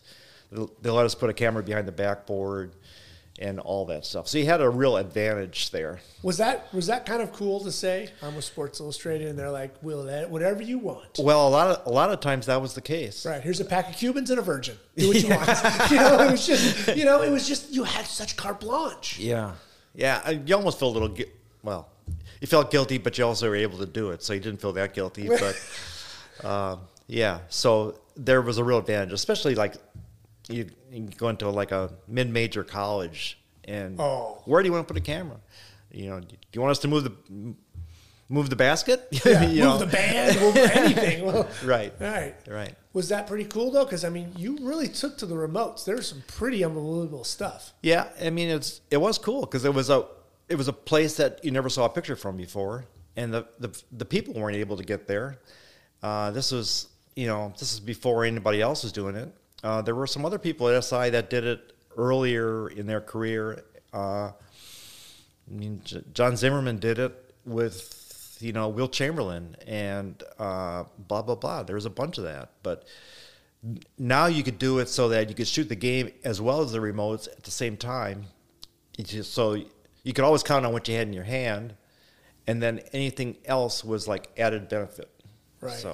So your process going in, let's say a basketball game, because I've worked with you at a basketball game. I've seen the way you present yourself, but what's your process? Like, so you're going to the game. Are you thinking, I'm going to go with my 300 down court, 7200, 24/70. I'm going to do an overhead, a glass. Like, did you really break it down, or did you have a formula? How did you work that process? A lot depended on the arena. If it had a catwalk, you could put a camera up there. Some arenas didn't have catwalks over the middle, so you couldn't put a camera over the basket. So let's say you're covering a Bulls-Celtics game. Well, the Bulls wouldn't let us put a camera up in the catwalk. So there's that. But was that just a union thing, or somebody screwed could up? have been. Nobody was able. I mean, it was Chicago. It was Chicago. Yeah, Chicago. Right. Yeah. I don't know. Because Bill Smith's right. He's a wonderful guy. I'm sure he would have helped you out if he could. But yeah, that was probably above his pay grade. Oh, it was. Yeah. So you had to, find other places to put them. So you put them in exits where the team walked out. You put it above that spot. You'd put it. Would you walk around? Yeah.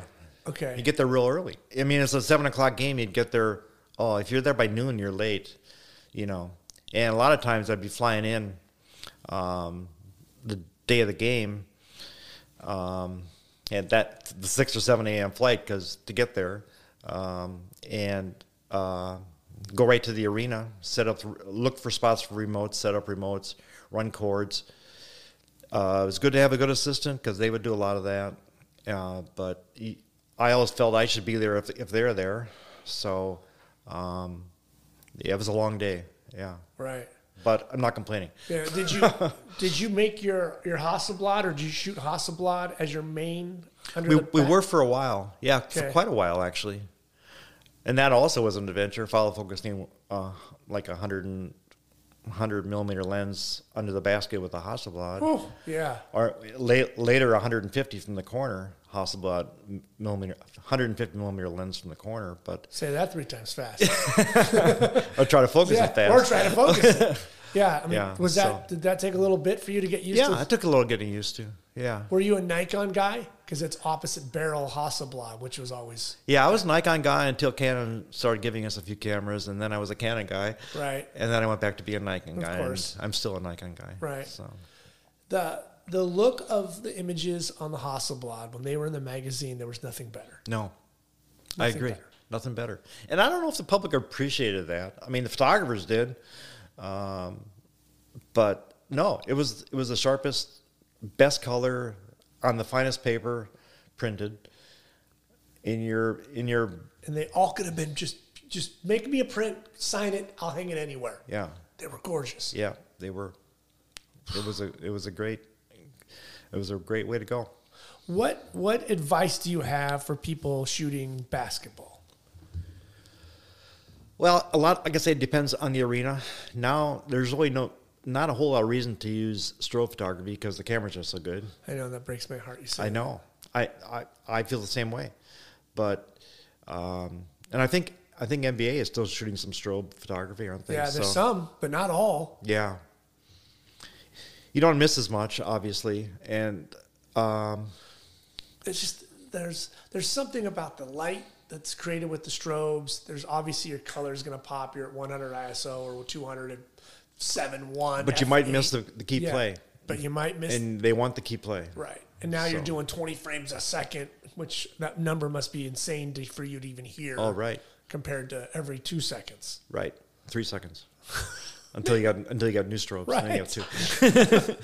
Unless you're John McDonough, then you get it every second and a half. A second and a half-ish. Yeah, just keep going. Just have Greg up there, keep resetting the pop button. So what advice do you have? What if you're not shooting on strobes? What lenses are you looking to say? Well, I think position-wise, the first spot under the basket next to the TV camera, because they always get the best spot, is probably good because you're not going to get referees in your way as much. And either the first spot or the last spot on the baseline. You don't mind being all the way out? All the way out. Because in the middle spots, you have a real good chance of getting blocked by referees. Yeah, a lot of black polyester. Yeah, exactly. Right in your face. Exactly. All right. What about football? What's your experience and advice for football? I mean, you've only shot a couple of games. I know it's kind of a new sport for you. What advice would you give to like someone starting out shooting football? I think more and more you're looking for a setting. Earlier I was talking about shoot long lens, blah, blah, blah. But more and more you're looking for a setting photo now because I think people want to put it in a setting. And the way you can crop pictures now, I think you have an advantage there. There's really, I think, I don't know. I think a lot of it is limited to what the sidelines looks like. It's gotten, before COVID, it's gotten so busy now. Well, the benches are so big. Yeah. They go out. And then the kicking net and all that stuff, they take up 5 more yards. And then they got the clocks, some in the end zone, so some guys you can't be in the end zone. And then they got the suits. They got the extra refs. They got that. They got suites on the field now. Yeah, on the field. Your father would roll over in his grave if they knew they had hot tubs and suites on a field. I know. Yeah. I know. Birds that would explode. I pay big bucks for these sweet pictures. Kneel down. Yeah. What do you mean a hot tub? Yeah, exactly. Yeah. No. I don't see your father in Jacksonville in a hot tub taking pictures. No, exactly. He must have been shocked that there was a pirate ship in Tampa Bay. Yeah. I saw that photo of the 3 of you. Yeah, probably so. He's probably thinking, what has this come to? Yeah, I know. What are they doing to my field? Cannons going off, winches and pirates. I'm just trying to shoot a game. We're just doing football here. Old school football. Old school football. What about golf? Golf's a tricky sport because it's not something so easy to go and practice. Like right. It's not like you go to a junior high basketball game or something. Right. What advice do you have for golf? Because that's become very cinematic. The way they shoot golf and cover it. Yeah. Well, I mean, with the mirrorless cameras now, you can shoot during their backswing. That used to be a big problem. A lot of photographers kicked out shooting on photographers' backswings. Tiger Woods used to be awful on that. His caddy, Stevie Williams, would insist that the photographer shot on his backswing, and they may not have, but he'd still point to a photographer and say, "You shot on his backswing," and then the referee, the official would come over and he'd take you out or something. But yeah, I mean, I don't know. I think you just have to be nimble. You have to be. What lenses would you say take to golf? Yeah. Depends what tournament. I mean, the Masters. Just say regular, right? This guy's he's covering, a regular college golf. A zoom is great for golf. Okay. Semi 200. 2 to 4. 2 to 4 if you can get your hands 2 to 5. Up. I mean. Do you prefer to be in front of the golfer, behind the golfer, backlit, front lit? I think in front of them, you have a better chance at an expression after the shot or during the shot. But for instance, the Masters, that was the most fun to shoot and was the most difficult to shoot of any tournament. You had to stay in the crowd. You couldn't go in front of them. You couldn't go inside the ropes. So many rules. Yeah, but it was like the Masters. It was at a nursery. There was color everywhere. It was tradition. I look forward to that. That was one of my favorite assignments every year of the Masters. Was that your most one of the most favorite and difficult to shoot? But would you kind of put your name in? Like, I'll be back next year, right? Yeah, kind of. Hugs and kisses. It's John. Yeah. Well, they used to send pretty much the same people every year, so it was kind of it was good. We enjoyed doing it because you cracked in with John's dad, passing away. Once you shot that once you get an opener, then they consider you for the next year again. And then I think I skipped a year. Somebody else wanted to come. That's one that everybody wants to come to once, and then they find out how hard it is to shoot, and then they said, "No, you can send somebody else." That's good. I'm good. I got my one. I got all my memorabilia. I bought everything in the gift shop, so I can go home now. Whatever day rate I earned, I just sent it to the gift shop. Yeah, exactly. So, do you carry a wide around your neck? Always carry a wide. Okay. Football too. I mean, that's Walter Yosa's the catch. The San Francisco Dwight Clark catch, a 50 around his neck. Ever since then, people have been carrying 50s at football games. Right. Before, I'm not sure they were. Your San Francisco Giants game in San Francisco, I think it was the last year the Niners went to the Super Bowl. Was it 13, 14? It was in San Francisco. Do you remember that game in the pouring rain? There was a few games up there that were in pouring rain. It was not that long ago. Okay. I'm blanking on what year it was. Whatever the hell that was. They played the Ravens. you only shot with a 400 and a 50. And all I heard about was like how you just killed it. You were on fire. I was with the club and we were in New York and I was in the office, talking to everybody. And I asked if they could pull up your take.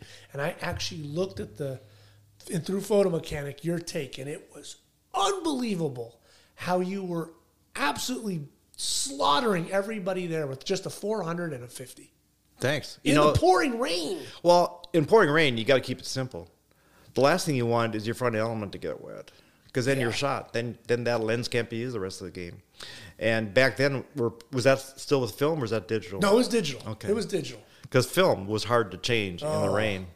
And so, no, whenever it was raining or snowing hard, tried to just keep it simple. 2 cameras, covered up. Make trash sure bags or whatever you trash had back bags, then. covers. Now there's covers. Never aim it really up good. towards the sky because you might get raindrops on it. Yeah, now you're worried about how you carry your gear. Yeah, that was all important. That's as important as taking the picture at that point. But it's funny because a lot of times I would send in takes and never. I mean, I'd get assignment the next Monday. They'd call and give me something else, but you never see your best pictures. I'd never see my best thing you had or whatever it might be. I mean, the best you would hope would run in the magazine, the best 2 or 3, but the rest of the take, the selects they call them, which were the 20 next best pictures, you never saw. I still haven't seen them. Right. They're still somewhere out in New York. So right, and there was always that weird thing too when you thought you should get this double truck, but the other 3 kind of either worked with the story or were more poignant, the Boston bombing or whatever it was, and kind of bumped you off. Yeah. Or some horse comes out of nowhere and wins the Preakness, and you're like, damn it, that's my slot that I should. And that photo never sees the light of day. I never took it for granted that way. Yeah, I never took it for granted. Did you ever do horse racing? I never did a horse race in my life. I never did a professional tennis match in my life. Those are the 2 things I never did. How did you miss it? Really? Yeah. Those are the only 2 things I never did.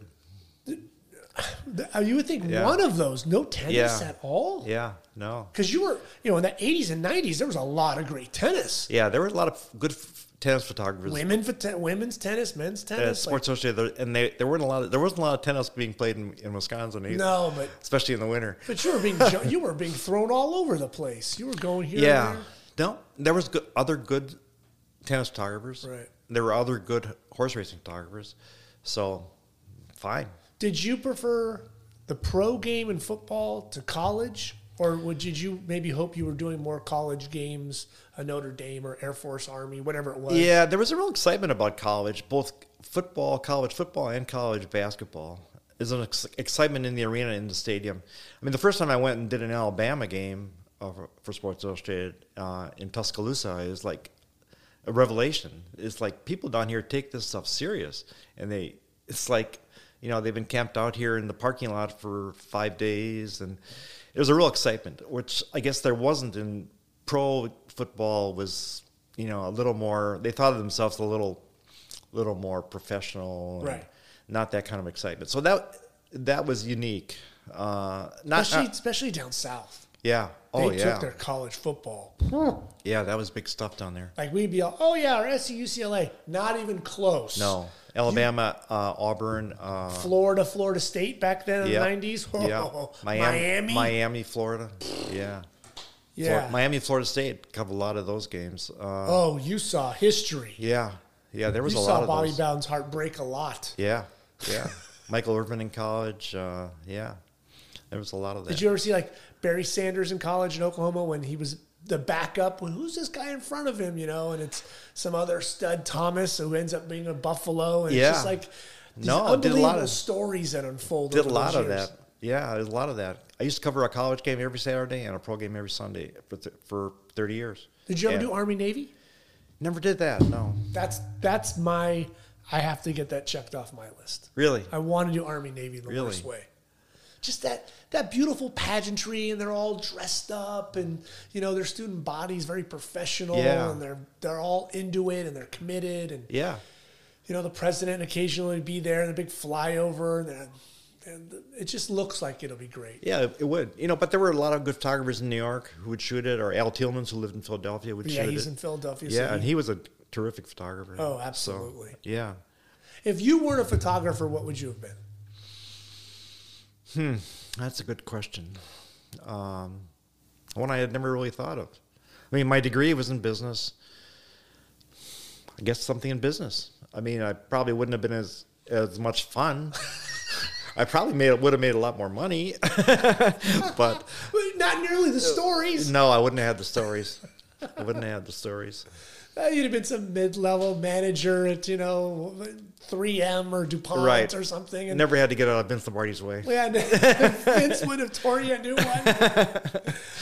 one. We mentioned it before we hit the record button. It's the most difficult sports, in the days, and in that first day of college basketball during the tournament. Yeah. Those 4 games in a day. 4 games in a day. Ooh. Yeah. And anything can happen. Like, how many of those did you cover, and how many of those did you just grind through? Yeah, I probably covered 15 or 20 years of that. Oh, that's dog years. Yeah, because you're setting remotes, you're putting, especially with film, well, even with digital, I'm not complaining. I didn't turn them down, but you'd have to get there early, set up all these remotes, make sure film's in everyone, test all the remotes. After you have 4 games. You have to be sharp with your handheld for all 4 games, especially when you're doing manual focus. And then after each game, you had to unload the remotes.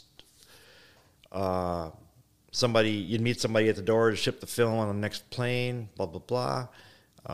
And they weren't always in great places. They were kind of like, Salt Lake, Utah, or, Right. Boise State or New Mexico State. They weren't always in big, glorious arenas. No, the first round, they often put in not lesser, but smaller locations. Yeah. Just to introduce it to the rest of the country. Right. A university would get a bid, Right. and they would end up being someplace. So the first game, at least, well, let's say Milwaukee, they had some there. I did it there. The first game was at 11 o'clock Thursday morning. You get there at 7. As soon as they open the door to the arena, run in. You set up your strobes the day before, or your assistant and you would set up your strobes. Go in, you may have even put some remotes in the day before, although that wasn't always the case either. Sometimes I had to put them in then. Mm-hmm. Put film, check exposure, all that. The game starts at 11. 2-hour game. The good thing about college basketball is it's a 2-hour game. Right. Unlike football, college football is a 3.5-hour game. And it's over in 2 hours. There's a half hour between until the next game. You had to get all your film out of your remotes. You had to double check that, get all your equipment ready. And when we were doing digital, we were transmitting from the arenas. You had to transmit between games. You had an assistant doing that often, but you also had to double check on that. Right. So it was an intense day from 7 in the morning until past midnight. I mean, it was a long day. And by the 4th game, I was telling people, by the second half of the 4th game, the last game, I was pre-focusing on the front of the rim and hoping that something happened. Yeah, you're on autopilot. And generally, that's where something important happened. So a tip in a dunk or something. Right, because really that first day, it's kind of like you're just trying to make sure there's not an upset. Right. Right. Upsets were big. Right. You didn't want 15 to upset 2. Right. And so you're just trying to cover that, and whatever maybe outstanding photo you get, great. Because other than that, the magazine's not going to use any of that stuff. No, because by the time the next 2 days or 2 days later are the finals of that particular. Right. 32 now we're playing. And Right. to get to the Sweet 16, now it becomes important. Yeah. So it was for a gallery when they were running galleries. Right. So at least on digital, on film, we would. Yeah, it's funny. Even the Final Four, the first day of the Final Four, never ran. It was always the final game. How many great Final Four day 1 photos did you take that never? It was funny because you're more relaxed that day because you know nothing's going to run. So you make your best pictures that day. Isn't that weird? Yeah. It is. You're like, oh, you're not tensed up. Yeah, you're like, oh, I shot all this stuff and never seems. You're having fun. You're having fun shooting this game. I mean, as great as you're on Mount Rushmore. You said that you would get nervous, you would get tensed up, you would get a little butterfly. I think it helped you. I think it helped you. And I'm not sure if tense is the right word. You in your mind, you double check everything. Yeah. Fresh batteries. Best batteries, exposures, correct. Yeah. The cards in, all that. Yeah. Yeah.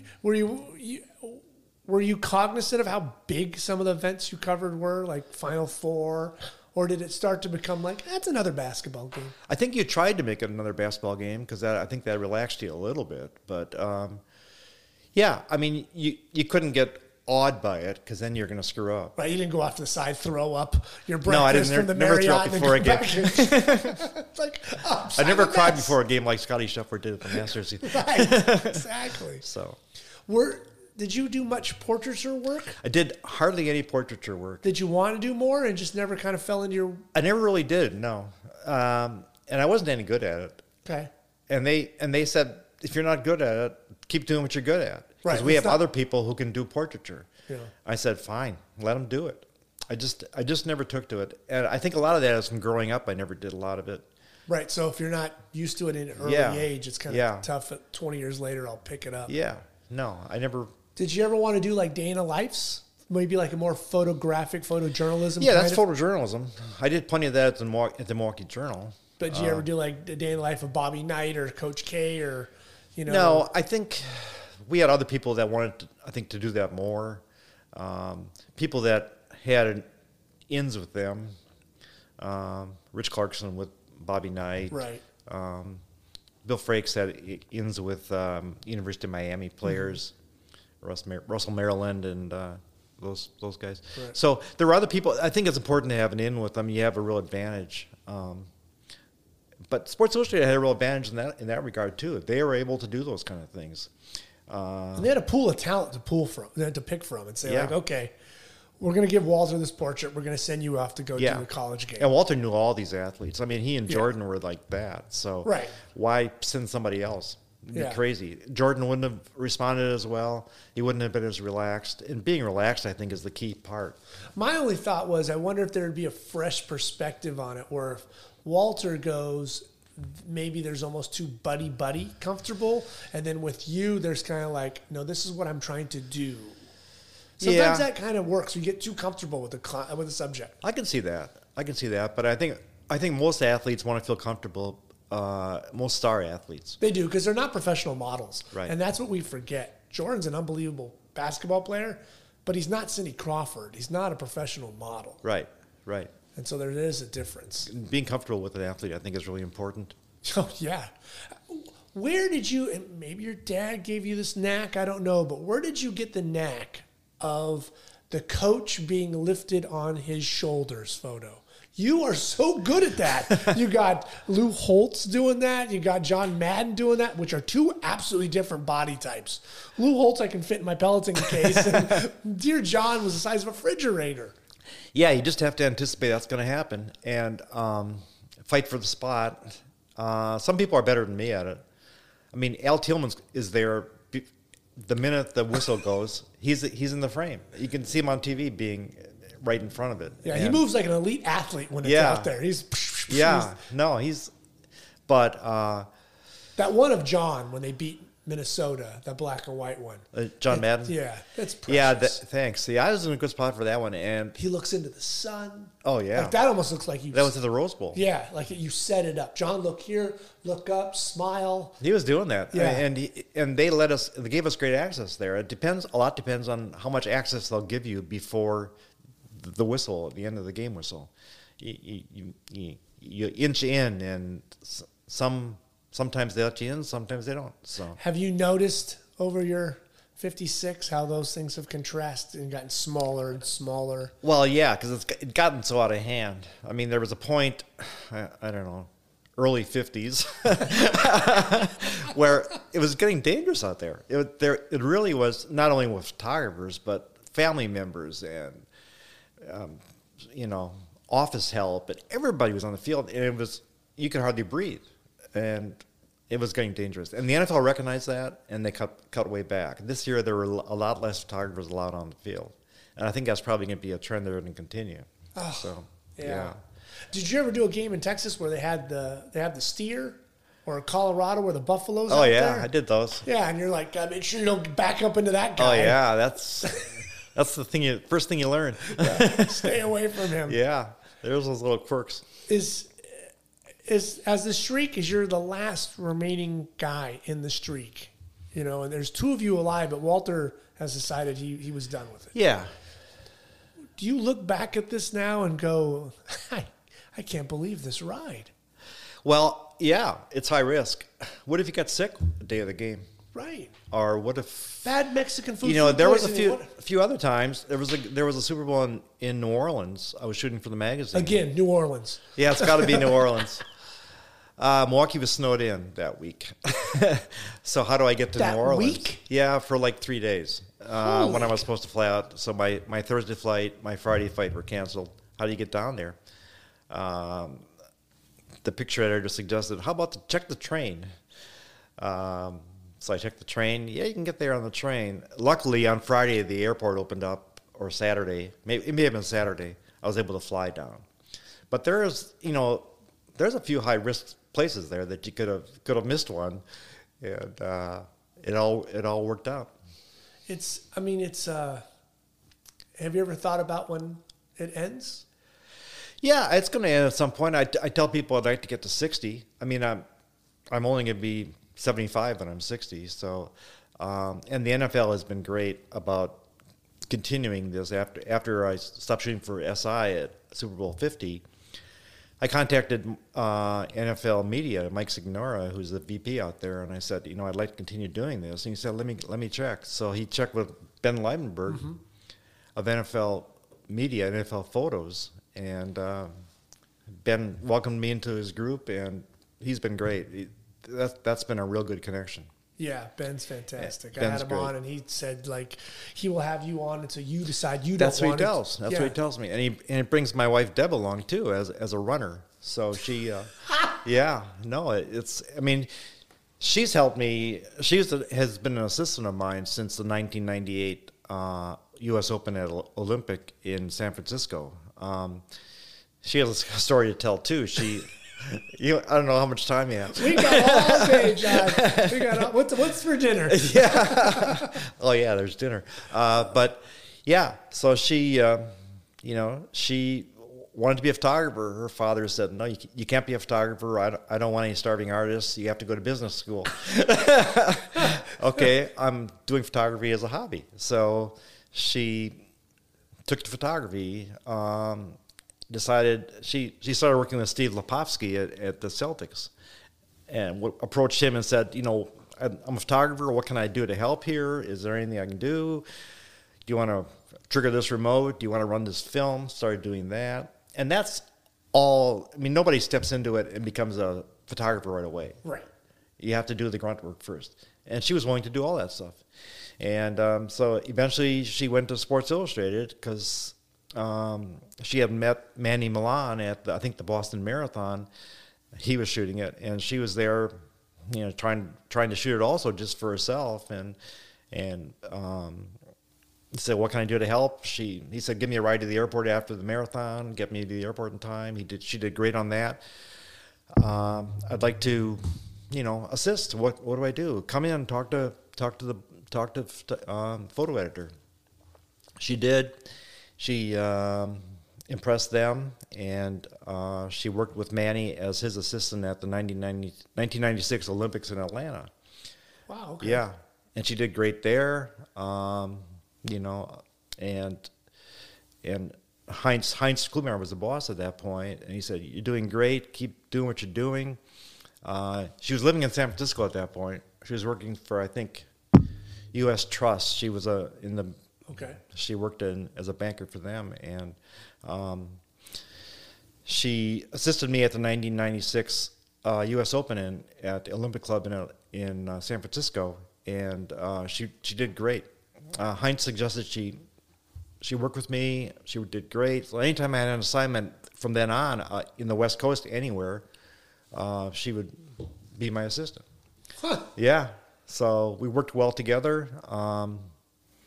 And after I took the buyout in 2012, we worked at the same club, at the Olympic Club, U.S. Open.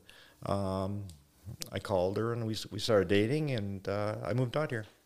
Wow. Yeah. Thank God Greg Nelson didn't look good in heels. Oh, maybe he does. I don't know. Wow. Yeah. Are you just trying to have a Hallmark special? So that worked out good too. Yeah, damn right it did. That's fantastic. Yeah, sure Yeah, did. your girlfriend wants to be a photographer, becomes an assistant, and becomes your wife. Like, that's perfect. Yeah, it's perfect. Absolutely perfect. How were those 10 Olympics that you covered, like after they threw you into the snow pit and you go on? What Olympics like stand out for you? Because everybody kind of thinks that's like that's like the pinnacle. That's the top. But for you having this streak, the Super Bowl, some people would give up an Olympic for a Super Bowl. Yeah, Winter Olympics, I think, are the hardest thing you can cover. Yeah. You have to carry so much gear, all the clothes. Especially if you're outside. If you're on the mountain, it's brutal. Oh, it's brutal. Yeah, and it's a long day. I mean, there again, working for Sports Illustrated, we had an advantage. We had better parking. We had drivers. We had things like that. Logistics were taken care of. For some of it. Right. Yeah, for some of the Olympics. If you were Gary at the Gazette, you don't get that. Oh, yeah. Yeah, I mean, those guys had to run to catch a bus 4 hours before the event to get a spot at the right spot near where they wanted to be. When you're with SI, you're covering an event. When you're Gary, you're covering like 5. You're a community photographer all of a sudden, covering 5 things. That's difficult. Right. Those guys really work, and they do a great job. And I really admire that kind of persistence and talent, because you got to work hard to do that. So we had an advantage there. Probably my favorite Olympics was Lillehammer, Norway. It just that was I think 94 Winter Olympics. I don't know, somewhere in there. Yeah. But people were so friendly, at the site, it's like Norwegian people just couldn't do enough for you. If you wanted a spot, they'd move for you. It's like, compared to other places where they try to get in front of you. It's not New York. No, it's not New York. Yeah. But each Olympics was different. I mean, I did 5 winter, 5 summer, and they got me around the world. I mean, Albertville, Norway I did Beijing, I did Athens, I did London, did Nagano, Japan. It was a great time. Great experience traveling that way. Even though it was a long day, it was difficult to do, but there's no complaints here. Right. Right. Were you noticing, right, because we were talking about you leave to freelance at 35, you're working for SI in your 40s and 50s. Was there a point you felt you were peaking? You got, like, at SI, okay, 2000 what, or 99, what, you're, like, at the pinnacle of the best photography you were making?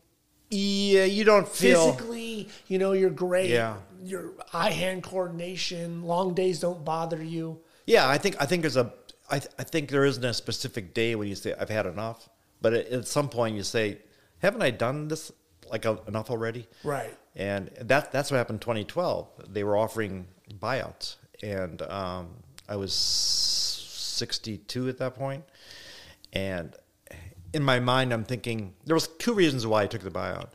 I'm thinking back to the Milwaukee Journal days when I see photographers who are in their early 60s becoming grumpy. I don't want to be that. And I'm saying, with autofocus now, photographers can keep doing this till they're 80. It's not fair to young photographers. It's not fair. Mm-hmm. I mean, there's no way for them to get in. I think that's not right.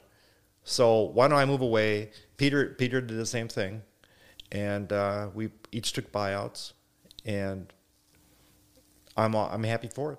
Right. That takes a very special person to think of the youth, the kids coming up, that like, I want a spot for them, or I want a chance for them to have these moments made. Yeah, thank you. That's how I was thinking. But also, I was getting a little, I mean, I've just done 24 Masters. What can I do different than the next one? So there's that and there's that. Right. Right. Yeah. So you get a little tired of it. Yeah. And isn't it funny? Like if someone would have told you at 35, you're going to get tired of this. You're like, not a chance. No, this is the greatest job. This is the greatest thing job ever. I Sports, can't, photography, I can't travel wait the to world. do Oklahoma, Texas. I want to do it all year. Yeah. And then you're like, oh God, they're sending me to Oklahoma and Texas again. Yeah. Well, I think the winter in Wisconsin with all the snow and the canceled flights, that 6 a.m. flights eventually got to me. So. Yeah. Was there any point did you think like, okay, I'm out of Wisconsin. I'm going to move to Texas or somewhere else where I don't have to deal with the No, the I flight? had ties in Wisconsin. I really Family was still yeah, there. Yeah. And then when I started dating Deb, it was like, she sent me these pictures from out here. It's like, doesn't look so bad out there. Maybe I should consider moving to California. Deb, you're damn cute in the sun. It's January and you don't have snow? What's Do you want a going on picture of me about glasses? I like yeah. Love and sun can go a long way, John. I found that out. How was when your dad steps away and Jim takes over? How was that in the family? Did you ever think like I would like to be a sideline photographer, or was that something like Jim was going to do and you never wanted to be a team photographer? Yeah, I never wanted to be a team photographer. I never wanted to have, and even when I'm doing, I never wanted to have to. I couldn't. I didn't want to root for a team that I was covering. Even though in your mind you're doing a Packer game, you're hoping they do well, Right. But you're not rooting for them. Better pictures are made, right? Right. Exactly. No, I never really wanted to do that, but I was glad my brother was there. Wanted to do it. It worked out very well. He was living in Wisconsin. The whole thing worked out very well. Right, because it's a grind. Like for your dad to put in all those years with the same club, between people, management, players, coaches, losing, Not winning. even living in the town where your team photographer. I mean, they would have a game in California on Monday, and the Packers, some of that time, were popular. They'd be on Monday night. He'd get back to Green Bay on the team plane at 5 in the morning, drive home to Port Washington, which was an hour and a half, 2 hours away, go to the store where he's managing that day, work that day, after, and that night probably go to the dark room until 2 a.m. the next day. And he had some long days, yeah, but he wasn't complaining. I guess he had a good time there. How much of your career do you owe to your dad? Most of it. Yeah, because I mean, just the way you say that what he put in, like that's Midwest man. Like that's a great family man. Like you don't see that kind of commitment today. Yeah. I'm flying with my team on a Monday. I'm driving. God knows what the weather is to get home to the house. He went through plenty of snowstorms to get home. Right. And he's not driving an assault vehicle. He's probably an old Plymouth, with snow tires or whatever, trying to get home in a drift. Yeah. He still has a business he's got to run. He's got mouths to feed. Yeah. That's unbelievable, right? No, I think that kind of gets lost when people talk about your dad and the Beavers. That he still had other things. He wasn't today like, God love him. I love John Suhu. His job is the Dodgers. Right. That was a part of your dad's life. Right. Was Green Bay. Right. He still had a business and a family.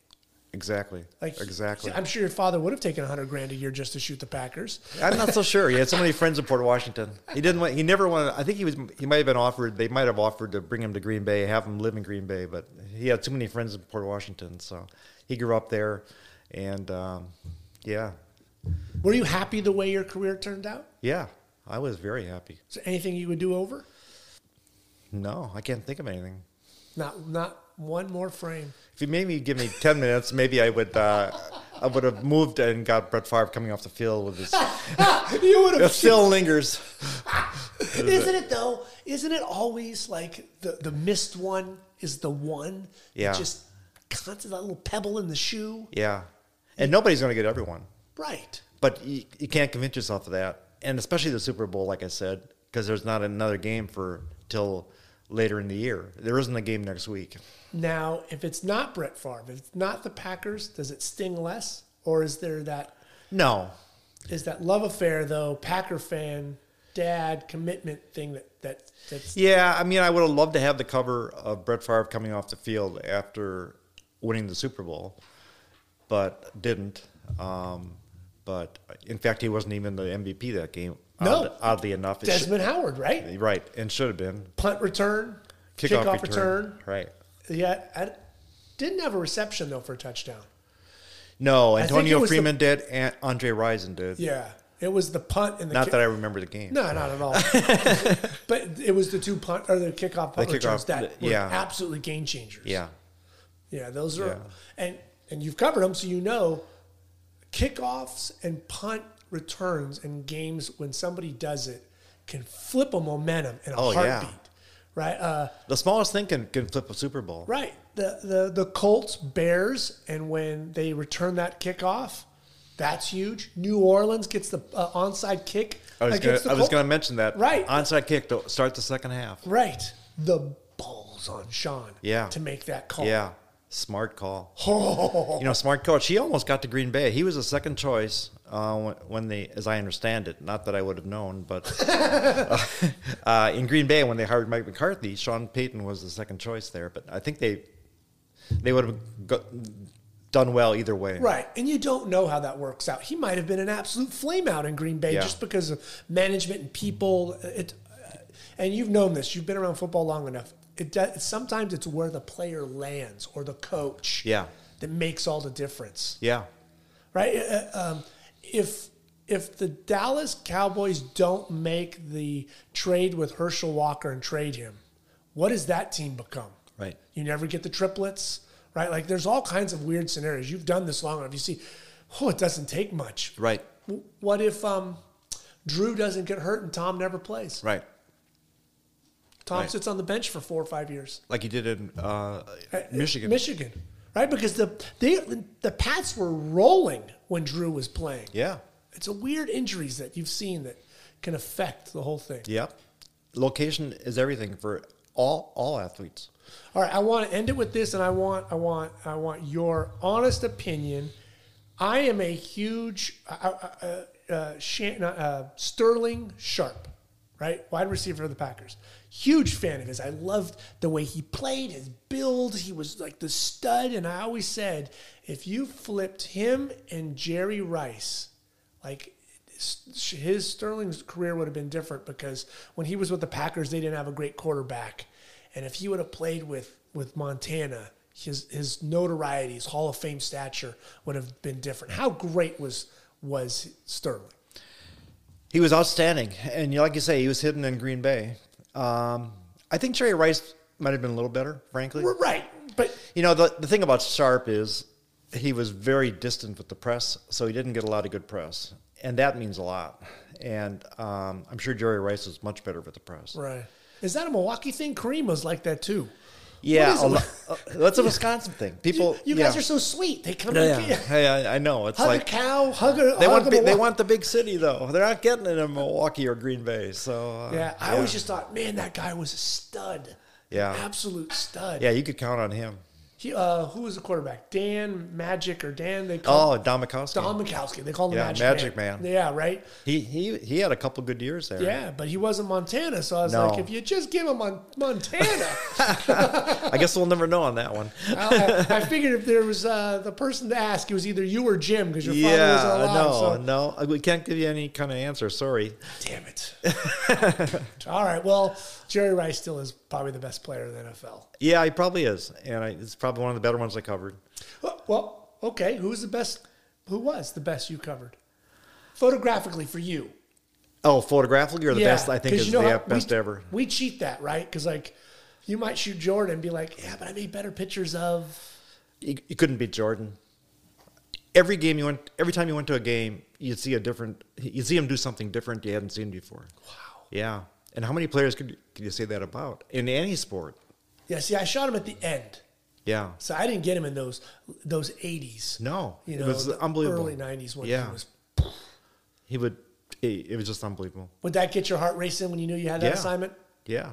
Those are good assignments. It was a long day again. Drive to Chicago, hour and a half, set up remotes, fight Chicago traffic, blah, blah, blah. But boy, you'd see something you never saw before. So there you go. That's all you can ask. I can't thank you enough. You You're very are welcome. an absolute gentleman. You are a wonderful human being. There needs to be more photographers like you. If there's Mount Rushmore, you're on it. my Oh, friend. thank you very much. I'm not sure I deserve that, Oh, but come on. Come on. Doug Williams, right there in my room. Just off. I can close my eyes right now and see where my desk was with the bunk bed, and it was to the right. It's not there anymore? You took it down? Well, my parents moved. and Oh. so my wife would think that was kind I was of... going to ask you to take a picture of it on your phone. My wife would think that was a little weird why I have an old faded double truck side cover in our room. People might ask about Yeah. that one. Oh, So. I'm a big Redskins fan, honey. Don't worry about it.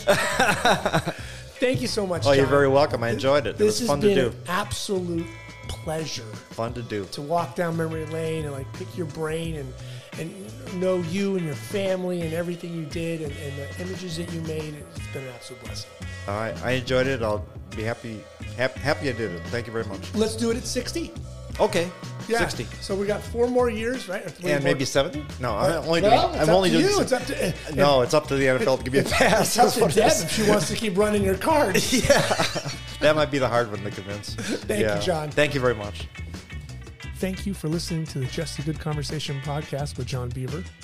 Please click the like button if you enjoyed the episode. Thank you for listening to the Just a Good Conversation podcast with John Beaver.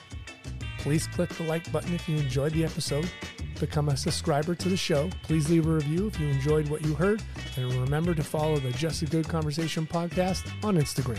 And you can find all of our past shows on the website, justagoodconversation.com. Thank you for listening.